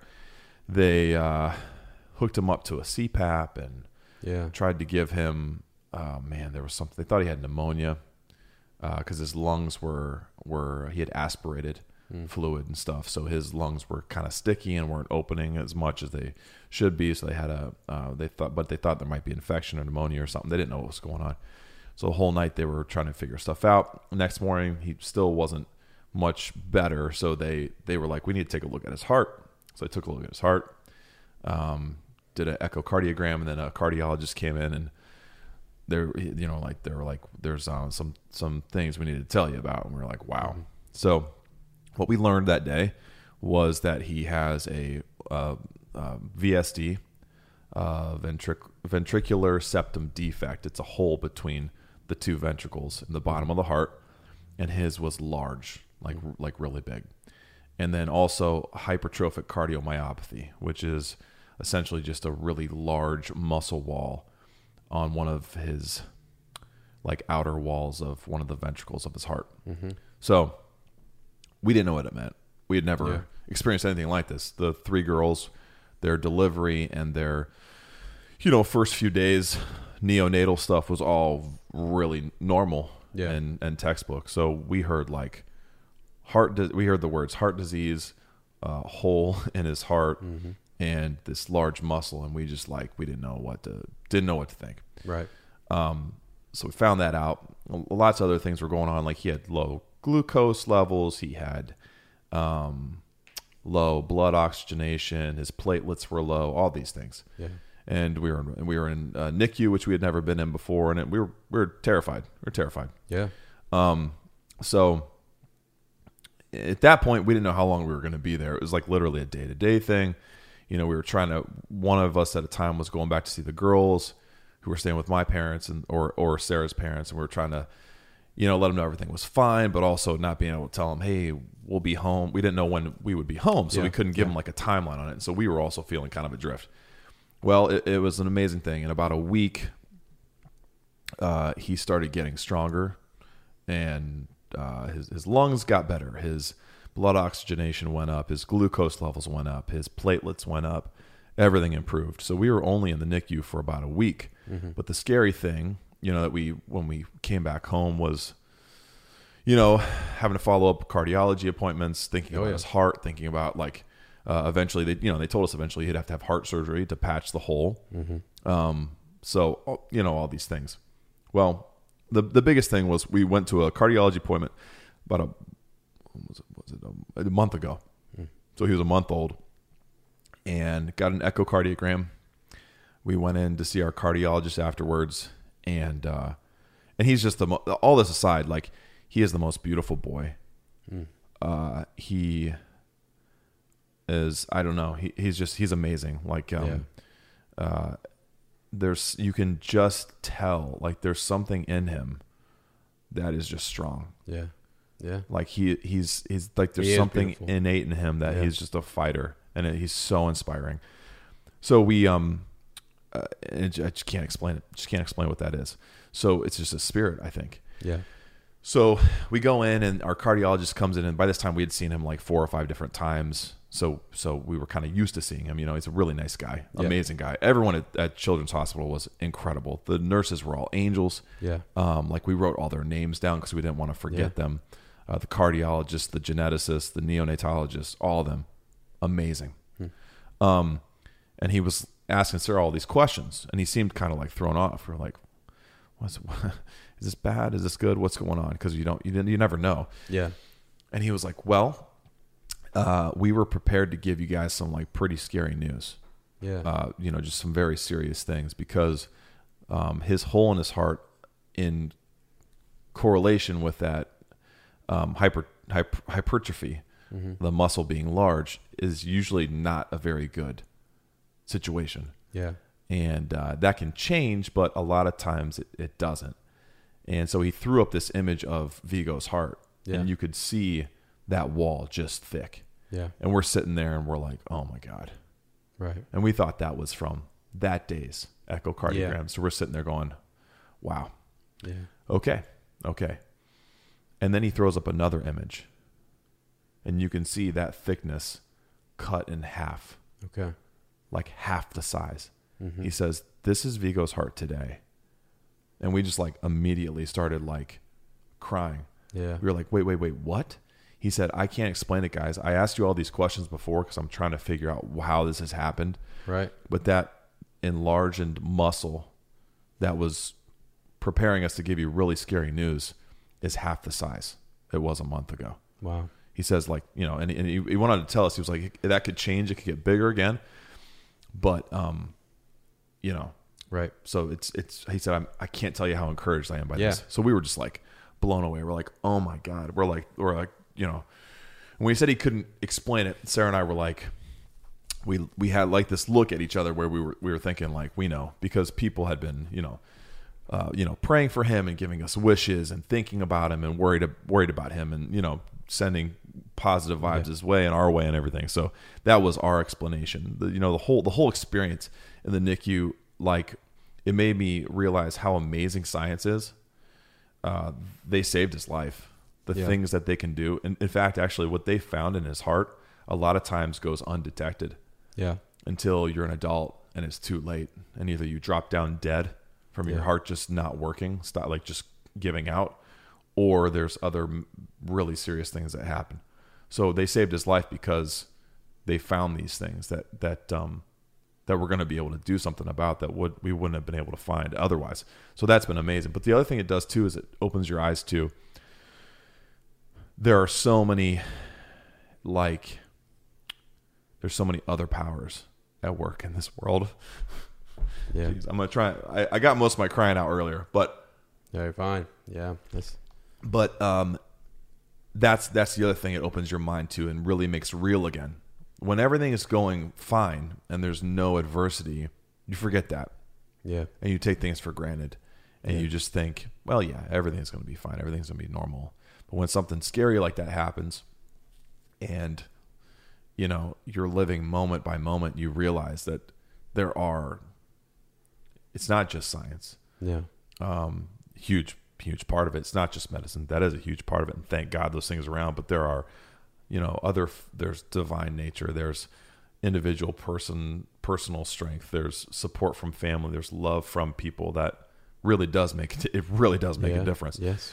So anyway, it's been amazing. We went back just a few days ago, and the report on his hypertrophy, that enlarged muscle, is that it's resolved. Really? It's resolved. It's like no longer an issue. Wow. And see, the last thing I had heard from you was the presentation. Yeah. And so that's new to me. It's been resolved. So it's literally in his notes that he can't explain it, but it's not linked to anything else. And it was just a thing that happened. They think it might have been either trauma at birth, or maybe Sarah might have had some kind of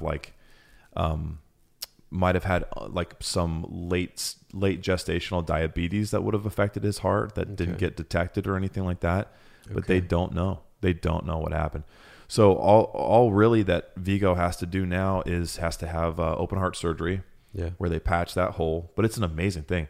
They patch that thing with Gore-Tex, and then you're telling me this. His cells will generate and grow around it and bridge that hole. And it's a one-time thing that lasts his whole life and repairs his heart. Wow. So yeah, I mean, it's been amazing. I mean, I don't know. I could go on forever about it, but the girls are obsessed with him. They're like the best in each of their own way. They're the best big sisters. Yeah. It's changed me and Sarah, literally. We've been talking about on here for a while of all you really have is today. All you really have is right now. This is it. But something like this happens, and you go through something like this, and it makes it even more real. It was real before, but it wasn't as real. Yeah, no. For me personally, and for Sarah the same way. There's no guarantees about what's to come. All you have is this moment. This moment's all you have. So, yeah, it has been incredible. I feel like a different person than I've ever been, before. He's changed my life. He's changed all of our lives, and we're just lucky to have him, dude. I mean, there were other things that happened too that, he shouldn't be here right now. Yeah. There were other things that happened, and it was it's amazing. Most kids aren't as lucky as him. Mm-hmm. So it's been incredibly humbling. It's it's put a different perspective on life. Yeah, definitely. Yeah, I'll say this too. Just some of the stuff that you told me, and I followed up with my sister, who's a nurse and stuff. I'm amazed. Yeah, it is amazing. It is amazing. It's amazing. The whole story is something else. And then, honestly, I'm so, first of all, I love you guys. Yeah, I know. I love you guys, and I love your babies. I know. And he's so handsome. Yeah, he is. He's a handsome guy. He's a beautiful little boy. And that hair, he's got some good hair. You got that from mommy. Wow. That hairline. His hairline's looking good, Yeah. But I just feel it's, I know it's hard. I just hearing you guys and watching you guys and you and I talking and stuff, to share it. I mean, really, anytime, because like you said, even before that, and there's something in us that tells us that, we kind of know that. And again, I get until you experience something, it's sort of like, okay, now I've experienced it or whatever, and it pushes you further in that belief that we have the present. And we live now. We need to take a hold of our lives and live them and soak up those moments. Yeah. So I appreciate you being willing to even to share it, because it's like, for me and for other people to hear that, even though again we're not personally experiencing it, we hear those stories. You heard them before this, and like it does sort of prepare you and helps us all kind of as a like the positive vibes that you got from your friends and from your family. Oh, it was amazing. And all that kind of stuff. Can't thank people enough. It binds us more together. Yeah, it does. And helps us understand that like life's fragile and it's not something that we should take for granted. And we should just like, again, we're all souls. We share this world and this time and this present together. Yeah. And it's just so, yeah, man, I don't know. It's that part was honestly humbling. We heard from like so many people and so many people, even people who, didn't know what was going on. They reached out and they were like, "Is everything okay? You guys, was you know?" Well, even that day, we didn't even notify, like, let our parents and our siblings know until, like, we were talking about how Sarah was getting ready to push, and they didn't hear for us for hours. Yeah. So they were worried. They didn't know what was going on. But yeah, the outpouring from friends and family, and even uppers. You were messaging me that day. Us. Yeah. Mm-hmm. And I remember, like, I didn't even think much of it, but I just kind of thought, it's, things get busy. Yeah. I mean, really. Yeah, it's usually what happens. Yeah. Yeah, I had no idea. And then later to hear from you, I was, wow. Yeah. It was like, wow. That was amazing. That gave us a lot of strength and gave us a lot of hope, too. And just, it's humbling, too, to, like when something like that happens, you're like, wow, there are, because you question sometimes. It's like everyone's in their own world, and rightly so. And then something like that happens, you hear from all those people, and you're like, wow, people really do care. Yeah. Like, we're lucky to have a lot of people in our lives who care about us, and we care about them. Yeah. But it's just, and Sarah made this comment. She's like, it makes me want to be so much more aware. Ironic that Sarah's saying this. The person who cares about everybody and is always doing kind things and is always thinking of other people says that she wants to be more aware of situations like ours, or just more sensitive to when things happen to find ways to help. I'm like, honey, it's only because you have been that way that people are responding to us this way, because you've paid it forward, because you've always been that kind of a person. And she has been. And that is a huge part of it too, I believe. There was a moment we were talking about the show, right? Mm-hmm. And we'll talk about the show maybe later, maybe not, doesn't even matter. Yeah. But there was a moment middle of when we were at the NICU, like on that Wednesday, middle of the week. We didn't really know what was going on. He was starting to make progress, but we still weren't really sure, Yeah. And I was like, man, I need something. I need to know. I need to know that what they're telling me, the worst case scenario doesn't have to be. Mm-hmm. And I was like, what do I turn to? Yeah. And I pulled up, I thought of the Back to the Future 3 scene at the end where Marty's talking about his future, or no, it's Jennifer. Jennifer's bringing up a fax that said you were fired, and it was for Marty in the future. And she said, it's been a race, Doc. And he said, of course it was. Yeah. Oh, I love this scene. He said, your future isn't written yet. Nobody's is. Your future is whatever you make it. Right. And I'm like, man, that's huge. Your future is partially whatever you make it. There are some things out of your control, but you can do things. And then I went to the Lord of the Rings, obviously, Fellowship of the Ring. Mm-hmm. And in a moment where I was feeling like I was in a dark place, I went with the Fellowship to a dark place in the middle of Moria, at the crossroads, where it seemed dark, like they wouldn't even be able to find the right path out of there. Right. I felt like I was right there, sitting there with them, just as frustrated as, I love that little clip before you get the scene between Gandalf and Frodo, and Aragorn's smoking, and he looks at Boromir and goes, huh. Mm-hmm. It's they're like, all just, they're all feeling like in the pits. And I was like, I want to be right there with them right now.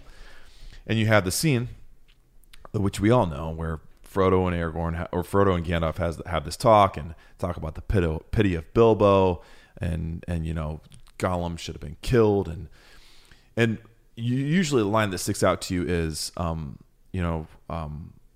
so do all who live to see such times, but that's not for them to decide. All you have to decide is what to do the time that's given to us. Right. But that wasn't the one that hit me. The one that hit me, we watched this before we even recorded today. I was like, this is the line that hit me, where Gandalf says there are other forces in this world the other forces at work in this world other than the will of evil. Yep. And it was like, wow. Other forces. There are other forces at work. Yeah.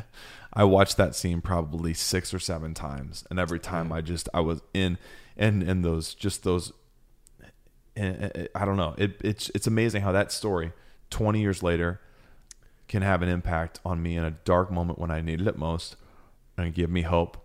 Yeah. And help me remember that it's these interactions between people. Yeah. Right? And it's the fact that nobody knows. Nobody knows, and there are other forces. There are other forces at work. Lane, like when you told me that for the first time, it's so encouraging, and it makes you sit there and think, because right before you had said that, you're like, Ez, we're so thankful for all the outpouring, the prayers, everything that people said. And just, we know some people didn't say anything, but they did go and pray, or they did send positive energy and vibes. And I thought, then you made the connection later that those were some of the other forces. Yeah. And you're like, yeah, there is something to like that nurturing, that love, that positive energy, that feel. And as you even said to me too, coming home and coming around like your loved ones and your sisters who love you, and stuff like that. Like, there's just such power in all, and there's other things too that you said to them. Like, there is power in other things than just medicine and science, which is all beautiful and wonderful and saved his life, as you say.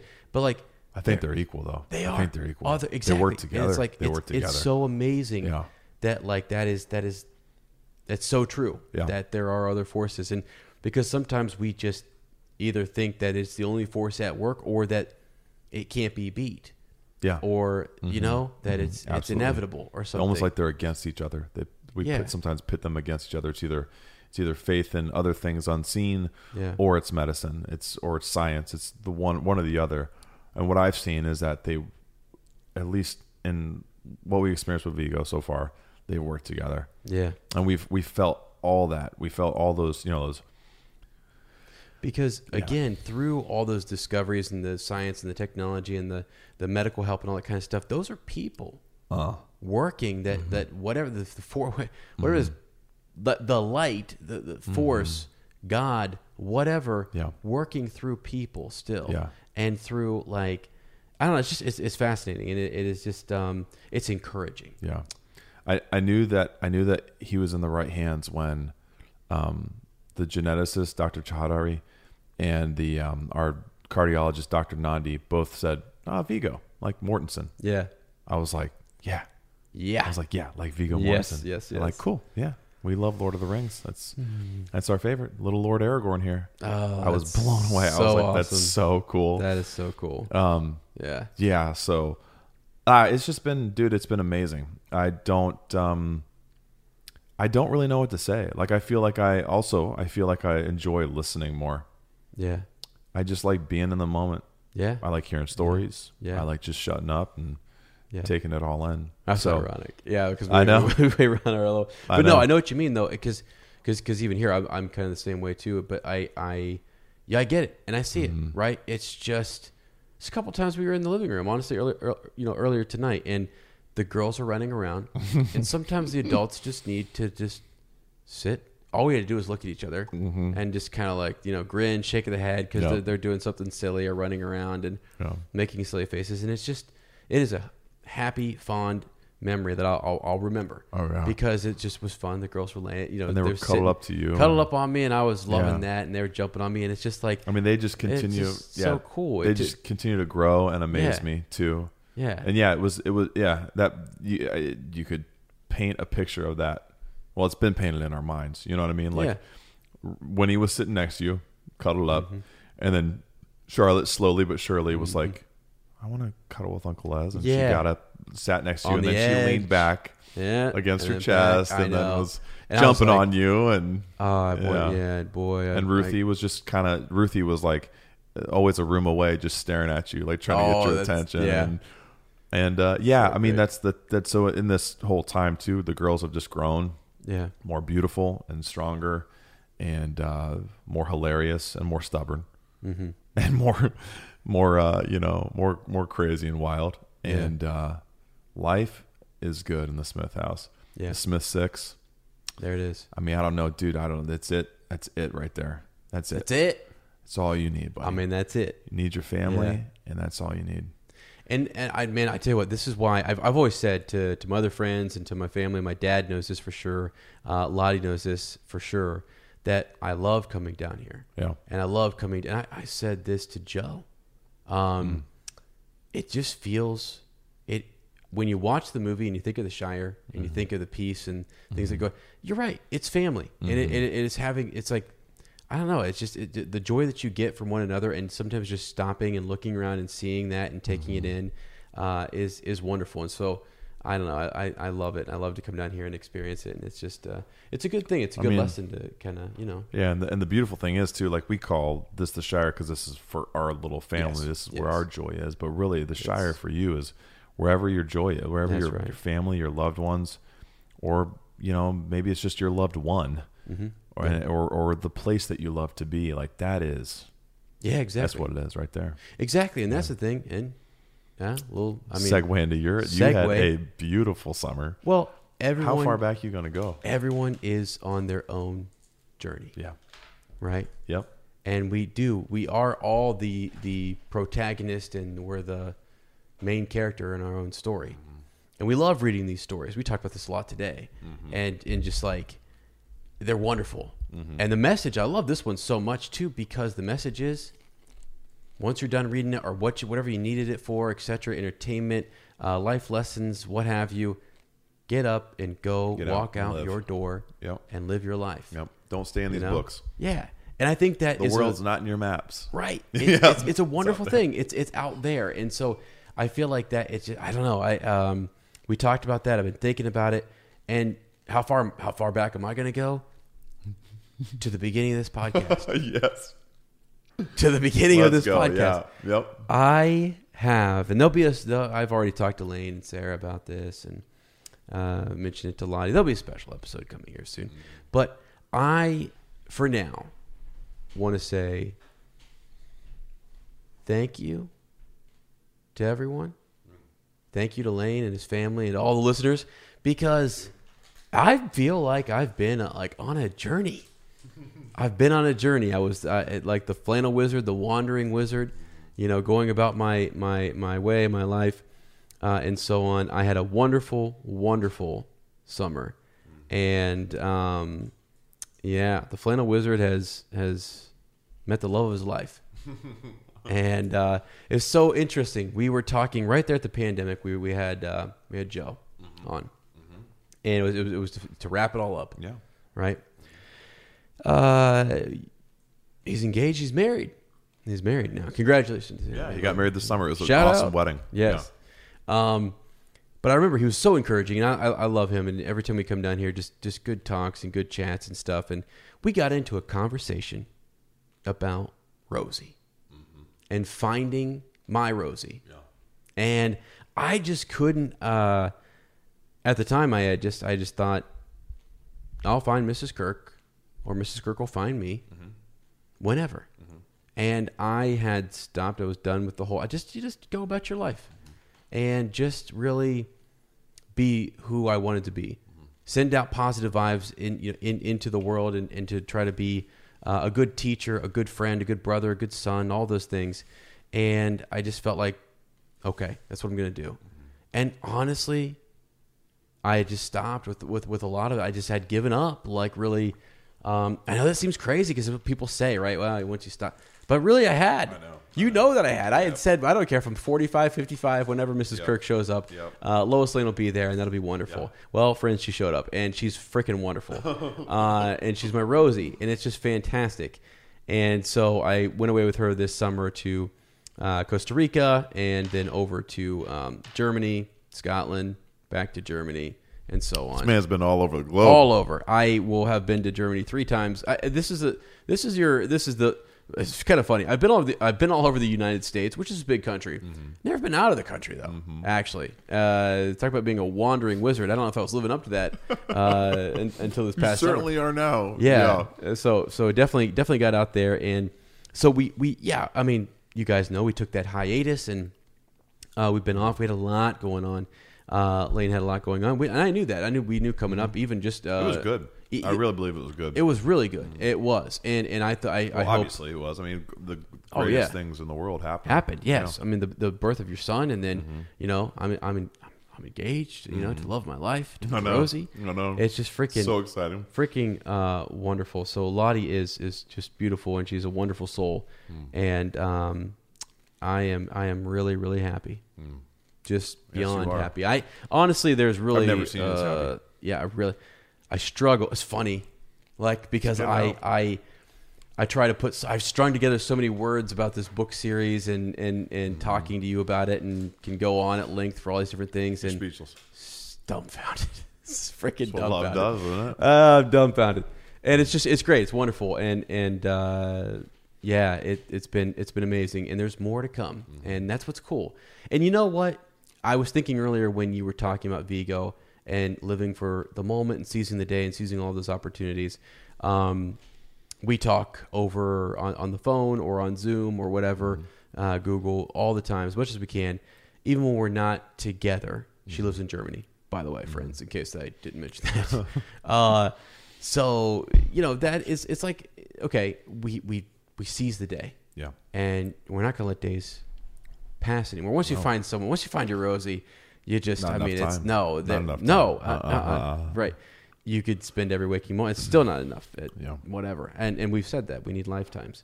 We need forever. But Dang. we'll figure it out. Maybe. Anyway, so the whole point is that I heard you talking about Vigo, and I thought, no, I'm going to say what I want to say now. I'm going to say, because Lane, I don't know. Might never record again. I don't know. Could right? never record. Could be less. Seriously. I know. And I honestly, you don't know. And I feel like even if this one recording gets out there and people get encouraged by your story or my story or what have you, or just feel good about it, it's a good thing. I root for people, Lane. I root for people. I've always rooted for people. I've always been somebody who wants there to be better, more good in the world, more positive energy and vibes. And I truly am that individual. I'm about that spirit, And so I felt like, man, it's just such a cool, fun thing. I've always been like overjoyed when I hear about Joe or other people. That whole conversation about Rosie came from his joy and us talking about it. It was all there. We talked about it maybe elsewhere. You and I had talked in the past, but then it comes up because of his conversation. Yeah. And I hope more conversations come up about it. People we've had uppers meet in the group. Oh. We've had people, and we've said this in the podcast before. Encourage one another. How many times we've said that multiple times? Go in there, make friendships, encourage one another. Yeah.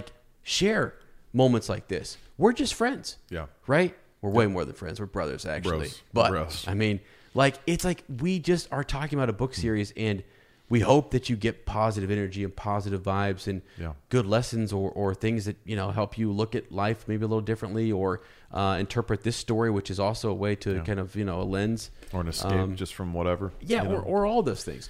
So I don't know, man. I'm so pumped. I'm so encouraged. I'm so happy, and it is just it's something else. Yeah, I'm speechless. I'm gonna start stuttering up. No, I love it, man. I'm just gonna go. I can't wait to meet her. I mean, we've talked about and you've you've from the very beginning, you're like, dude, she and Sarah, they have so many characteristics that are similar, that are so admirable, that they're probably just gonna be like buds, and oh yeah, and we talked about how we can't wait to have her over and make some good food and just sit around and just talk and hear more about this, because we still haven't really heard about but not in detail about your trip to Costa Rica, about your time in Scotland. This is all stuff that I know. I want to wait to get them both together to hear about this stuff. And and that's why I proposed to you I think we will do a little special recording for a little everybody. Something. Yeah, it'd be cool. Because I know how folks are. Some people, it's we're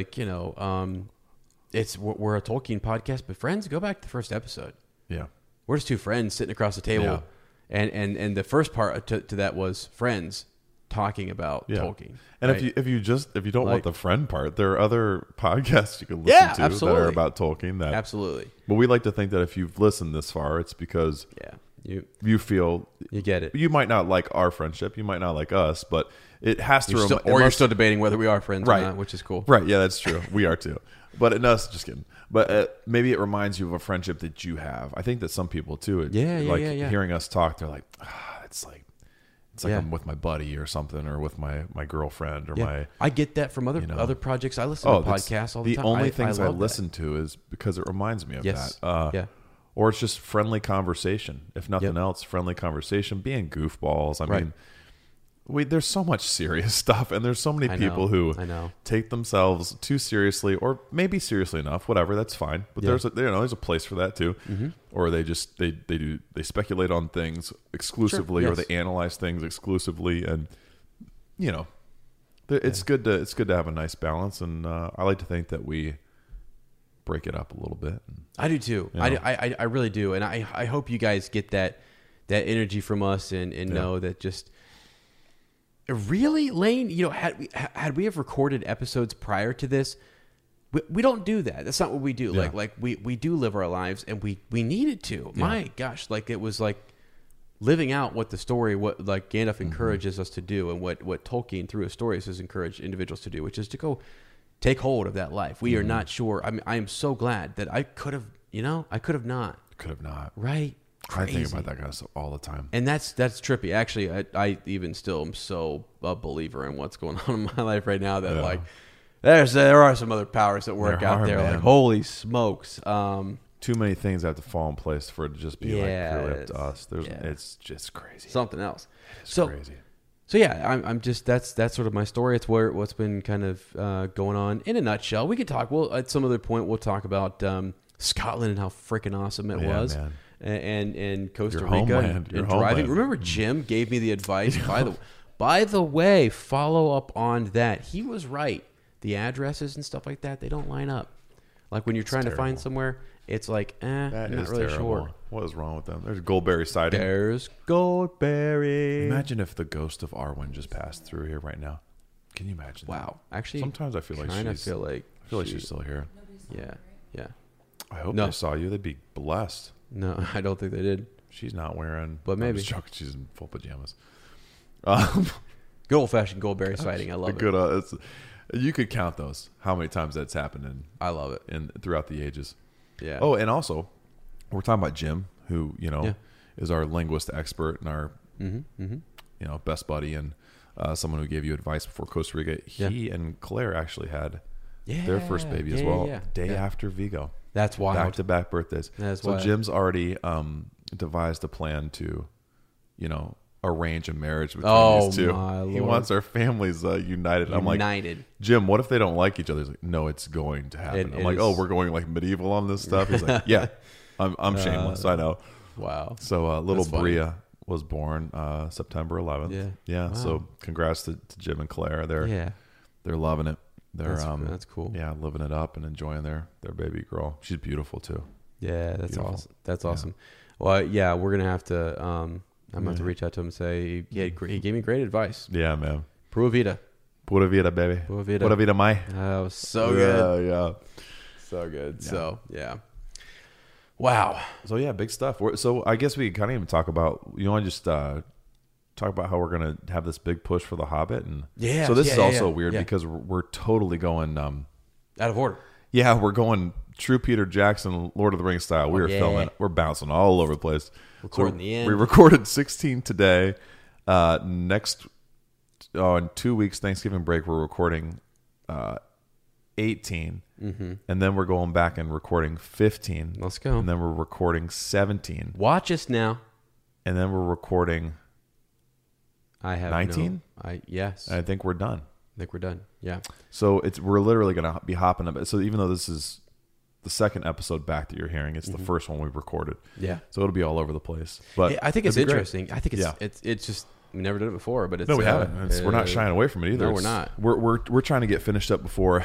Right. Yeah. We have some. We just had. Wondering like why? Yeah. We just had a guest. We just had Jake Hodgson and his buddy Arthur. Jake has been.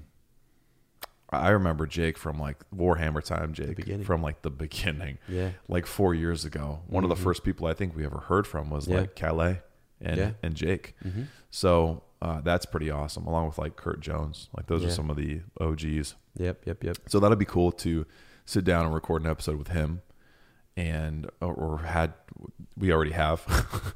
Yeah, it was really. This is weird. It was awesome. Yeah, it was great. We had a great time. And hopefully we did it. Yeah. And then next time we'll be talking to Travis Sigler. Hopefully we did it. And after that, we're going to be in Paragraphs finally with Max. Oh, wow. Yeah. Max Leaning. And then it's going to be really cool. Cam. Yeah. Cam's going to be recording that episode and doing kind of like a little feature. So it'll be a beautiful production. And we're actually going to be recording that the night before, like the Tuesday of Thanksgiving week. So that's like my favorite holiday. It's a cool time. It'll be festive, and we'll go out for dinner and drinks afterwards and just enjoy time with them. So that'll be awesome. And then I think we're going to finish it up. I know that we had I think that we're going to have Joe on for another episode at some point. Mm-hmm.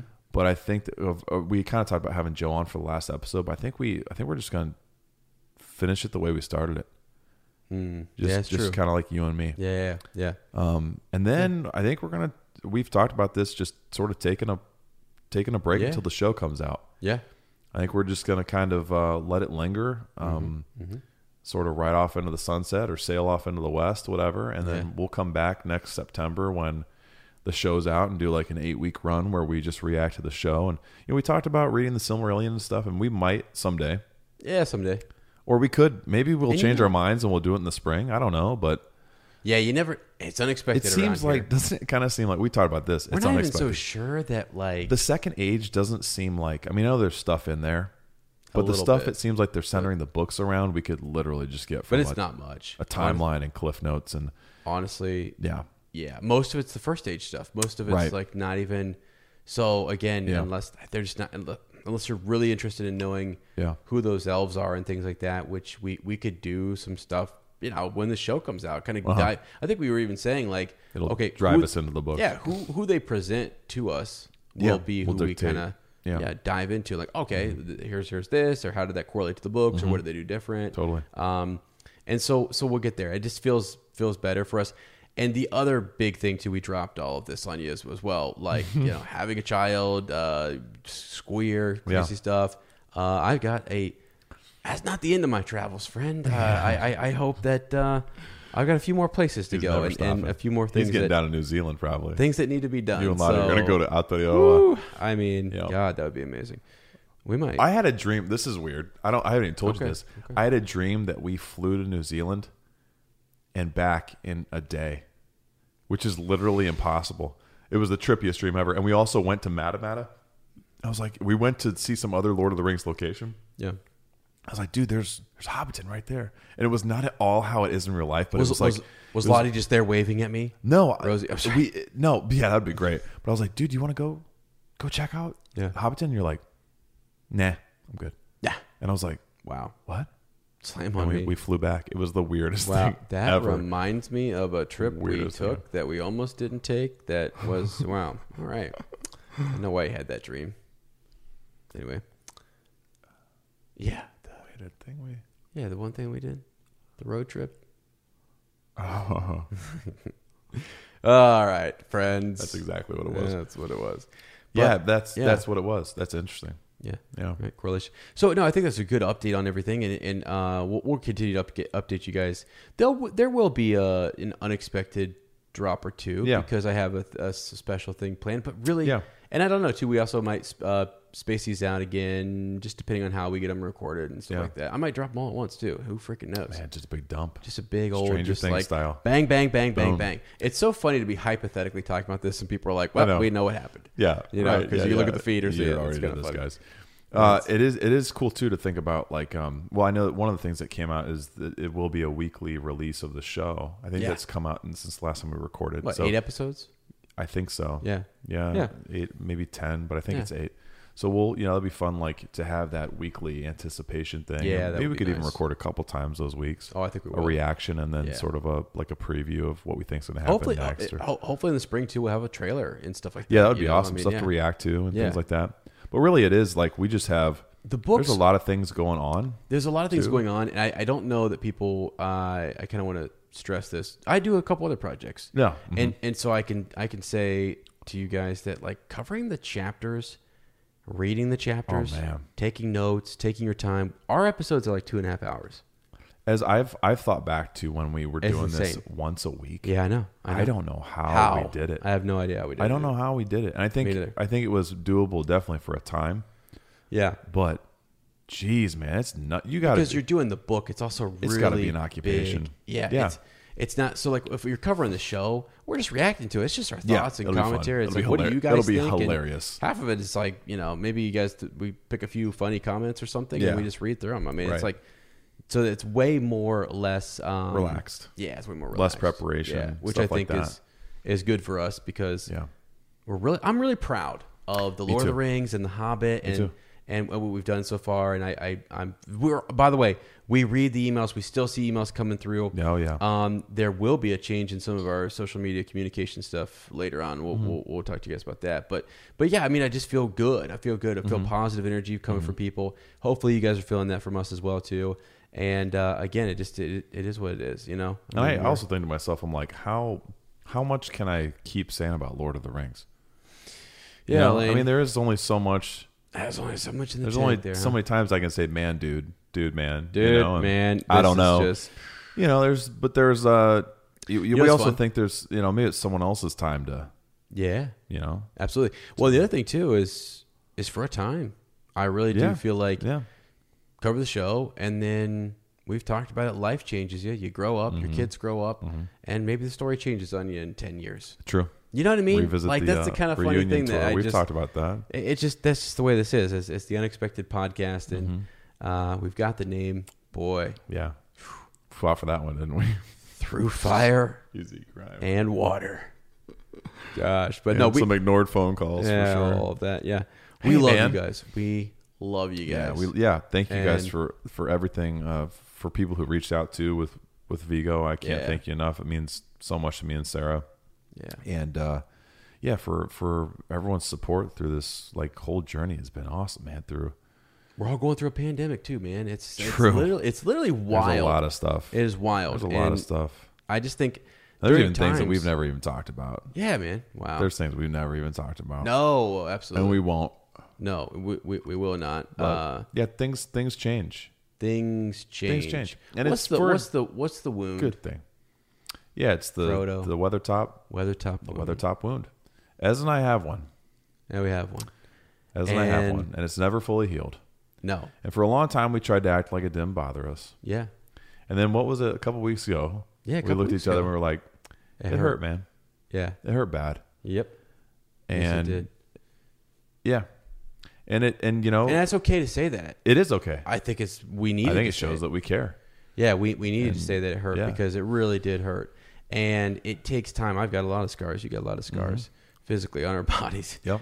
And it's like, not only does it take time for that to physically hurt, but I have one, I told you specifically, a phantom pain in my right arm from my surgeries. And I feel like what we are talking about here, which we're in detail we'll never bring up, but like it is something like Weathertop. You know what I mean? Yeah. Something that hit that, wow, it is just... comes out of nowhere. It's not justified or right. Yeah. And undeserving too. And I think other people would say that too. It's not just us. And and it's like, you think about Frodo with that wound, and eventually he just leaves. He does. He leaves, and it's a good thing. It is a good thing, and that's the thing. So while he has, while Frodo had the energy, he set things right. He set things in order. He did his job. He finished it. He saw it all the way through. Yeah. Went back to the Shire, did what he had to do, my friend. And when it was time to go, he went. So, and maybe he comes back someday. We don't know. And maybe he does, right? Maybe he covers the show. I mean, that's what I'm expecting. This is Frodo from Eleanor. Elijah Wood's just like, so, could you imagine? If he popped in here on these mics one day, and he said, well... They told you I'd be back. I would just love to talk to him about frozen pizza. He's like a huge frozen pizza connoisseur. Really? Have you seen the hot wings with him yet? The hot things? What's that called? Hot ones. I don't think I did. Oh my gosh, it's awesome. Yeah, he's so cool. Show it to me. So cool. Love those guys. Love all of them. They're amazing. Yeah. That's the other thing too. You think about this. We were talking about the show a little bit, and we'll just say that our we were talking about it, and I was like, yes, I don't know. I mean, it's I think we've sort of freed ourselves from a burden where I think a lot of us as fans have felt this way maybe. And some of us have come to this conclusion more quickly. But part of it, we were talking about it all the time, so we were hyper focused on it. But it was like, we don't have to love it. No. I don't think we're gonna hate it either. No. But so often, I think as fans, we're like, well, you either have to love it or you got to criticize everything about it and hate it. Yeah. And there can be an in between too. And I came to the realization, especially like rewatching all those clips when we were in the NICU with Vigo, and even since then, if I'm having a rough week or something, I'm watching Aragorn or Frodo on Weathertop. That conversation, I would have gone with you to the end, to the very fires of Mordor. Yep. Or I'm watching, Wizards Never Late, that laughter. Yeah. Or I'm watching, of course you are, and I'm coming with you. Those scenes, right? And I came to the realization that like this show is never going to replace those movies. Like we've already had our thing. Yeah. We've already had our mountaintop. Yep. Yeah, it's that trilogy. For me specifically, it's the Fellowship of the Ring, that single movie on its own. And it's because of things that they're unbeatable. Those actors, those men and women are legends in my mind. They can't be, I don't care who you put in this show. Yeah, they can't be touched. Right. They can't be touched. The story, when we were talking about this too, like, it seems like now stuff is so, it's like about the grandeur of it and the stunning visuals and just like epic vistas and, all these other factors that when you boil Lord of the Rings down, the moments that mean the most to you, they're all tight shots. It's all extra tight, tight yes, emotions between like individuals. Yeah. From face to face, from eye to eye, yeah. breath to breath. Yeah. That's the stuff that you can't shake, that stays with you forever. And so, yeah, I mean, this show's going to be great. We'll enjoy it. Yeah. It'll be awesome. It's more Tolkien. It's more Middle Earth. You can't beat that. But like me personally, I've been like, all right, stop trying to hype it up so much in your mind that it's going to replace anything or come close to anything. It's not going to.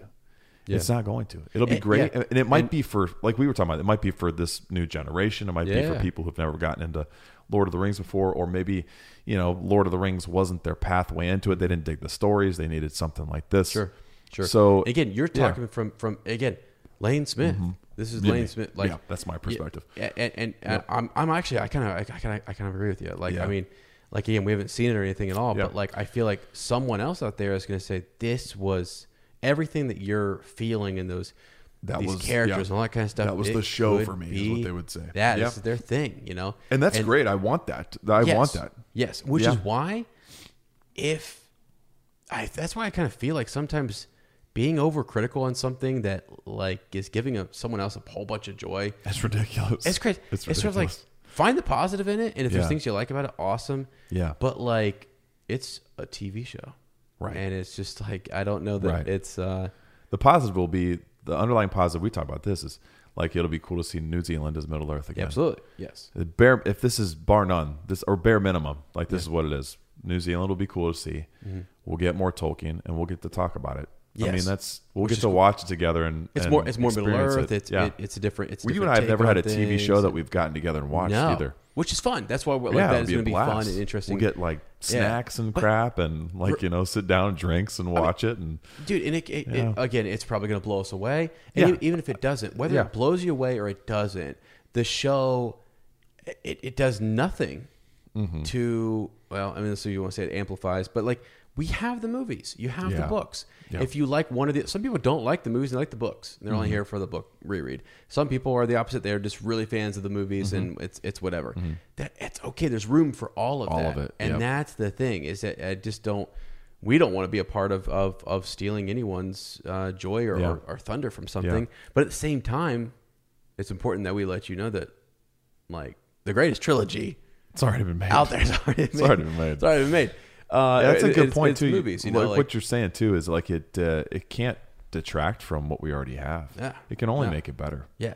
Either by comparing, being if we find one lesser good thing, compared to it, or by being great and adding to it. Yeah. We're suspecting that there's going to be at least one thing that we, come on, how hard is it? One thing. Yeah. That we are like, oh, that's a positive. I like that. I like that line.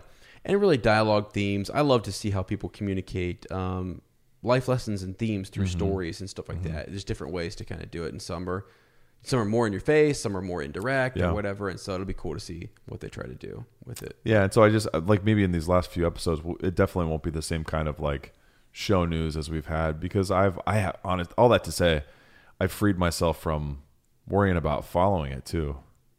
Like, I don't really care. I want to go into it almost knowing as little as possible. I want to see this trailer. Fresh eyes. We've got people jumping all over Feanor or whoever. This, all that kind of stuff. Yeah, and the pixie cuts, and everyone's freaking out about that. And yeah, it's like, I know nothing. We know nothing. I know. We know nothing. We know nothing. We have a date, and you know what? Maybe there's a reason for pixie cuts. Maybe when elves are in Valinor, they aren't cursed with having to get haircuts, or their hair hasn't grown until they've come to Middle Earth or something. I'm sure they'll put some kind of reasoning to it.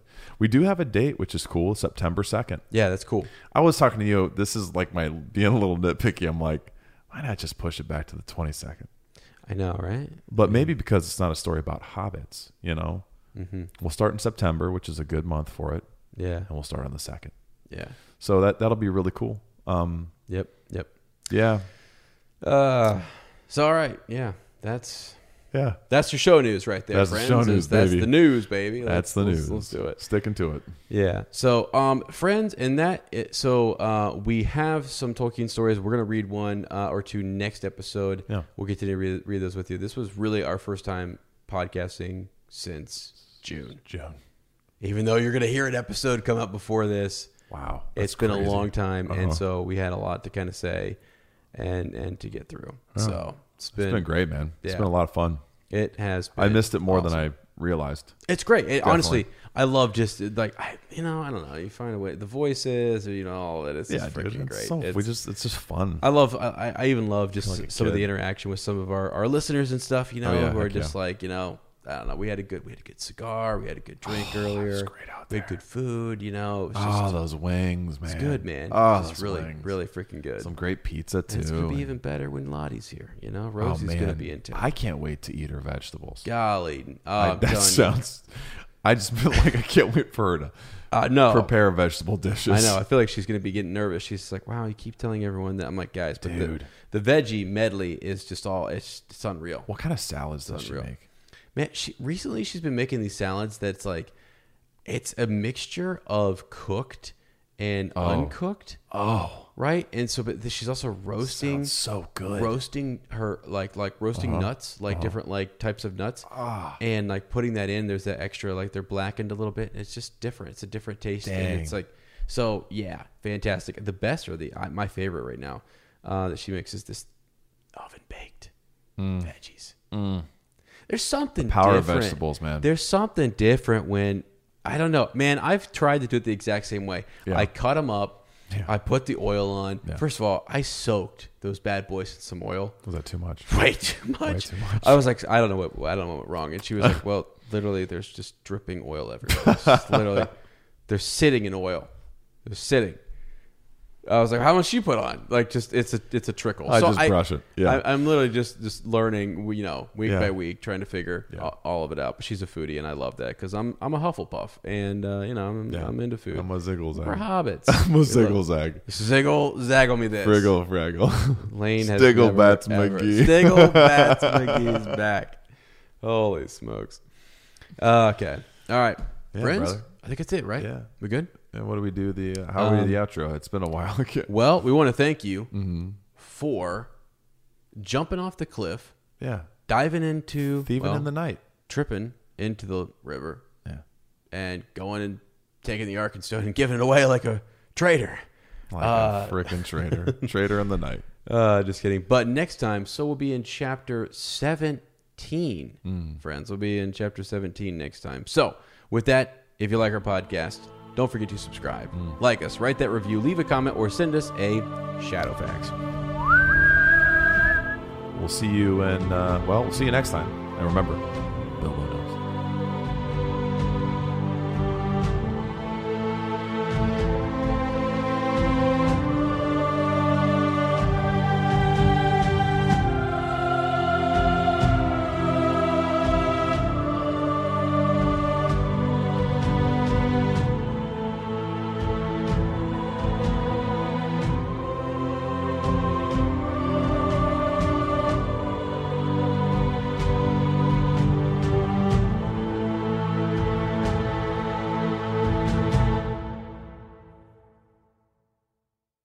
These guys just can do attitudes, ain't they? Sounds like they're just talking up any old garbage can there.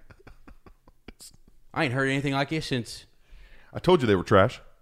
Told you. So I ain't never heard anything like this. It's like they like to talk about themselves in their cans. Is that huge? Now that too? sounded like you were drinking coconut water. Let me do it again.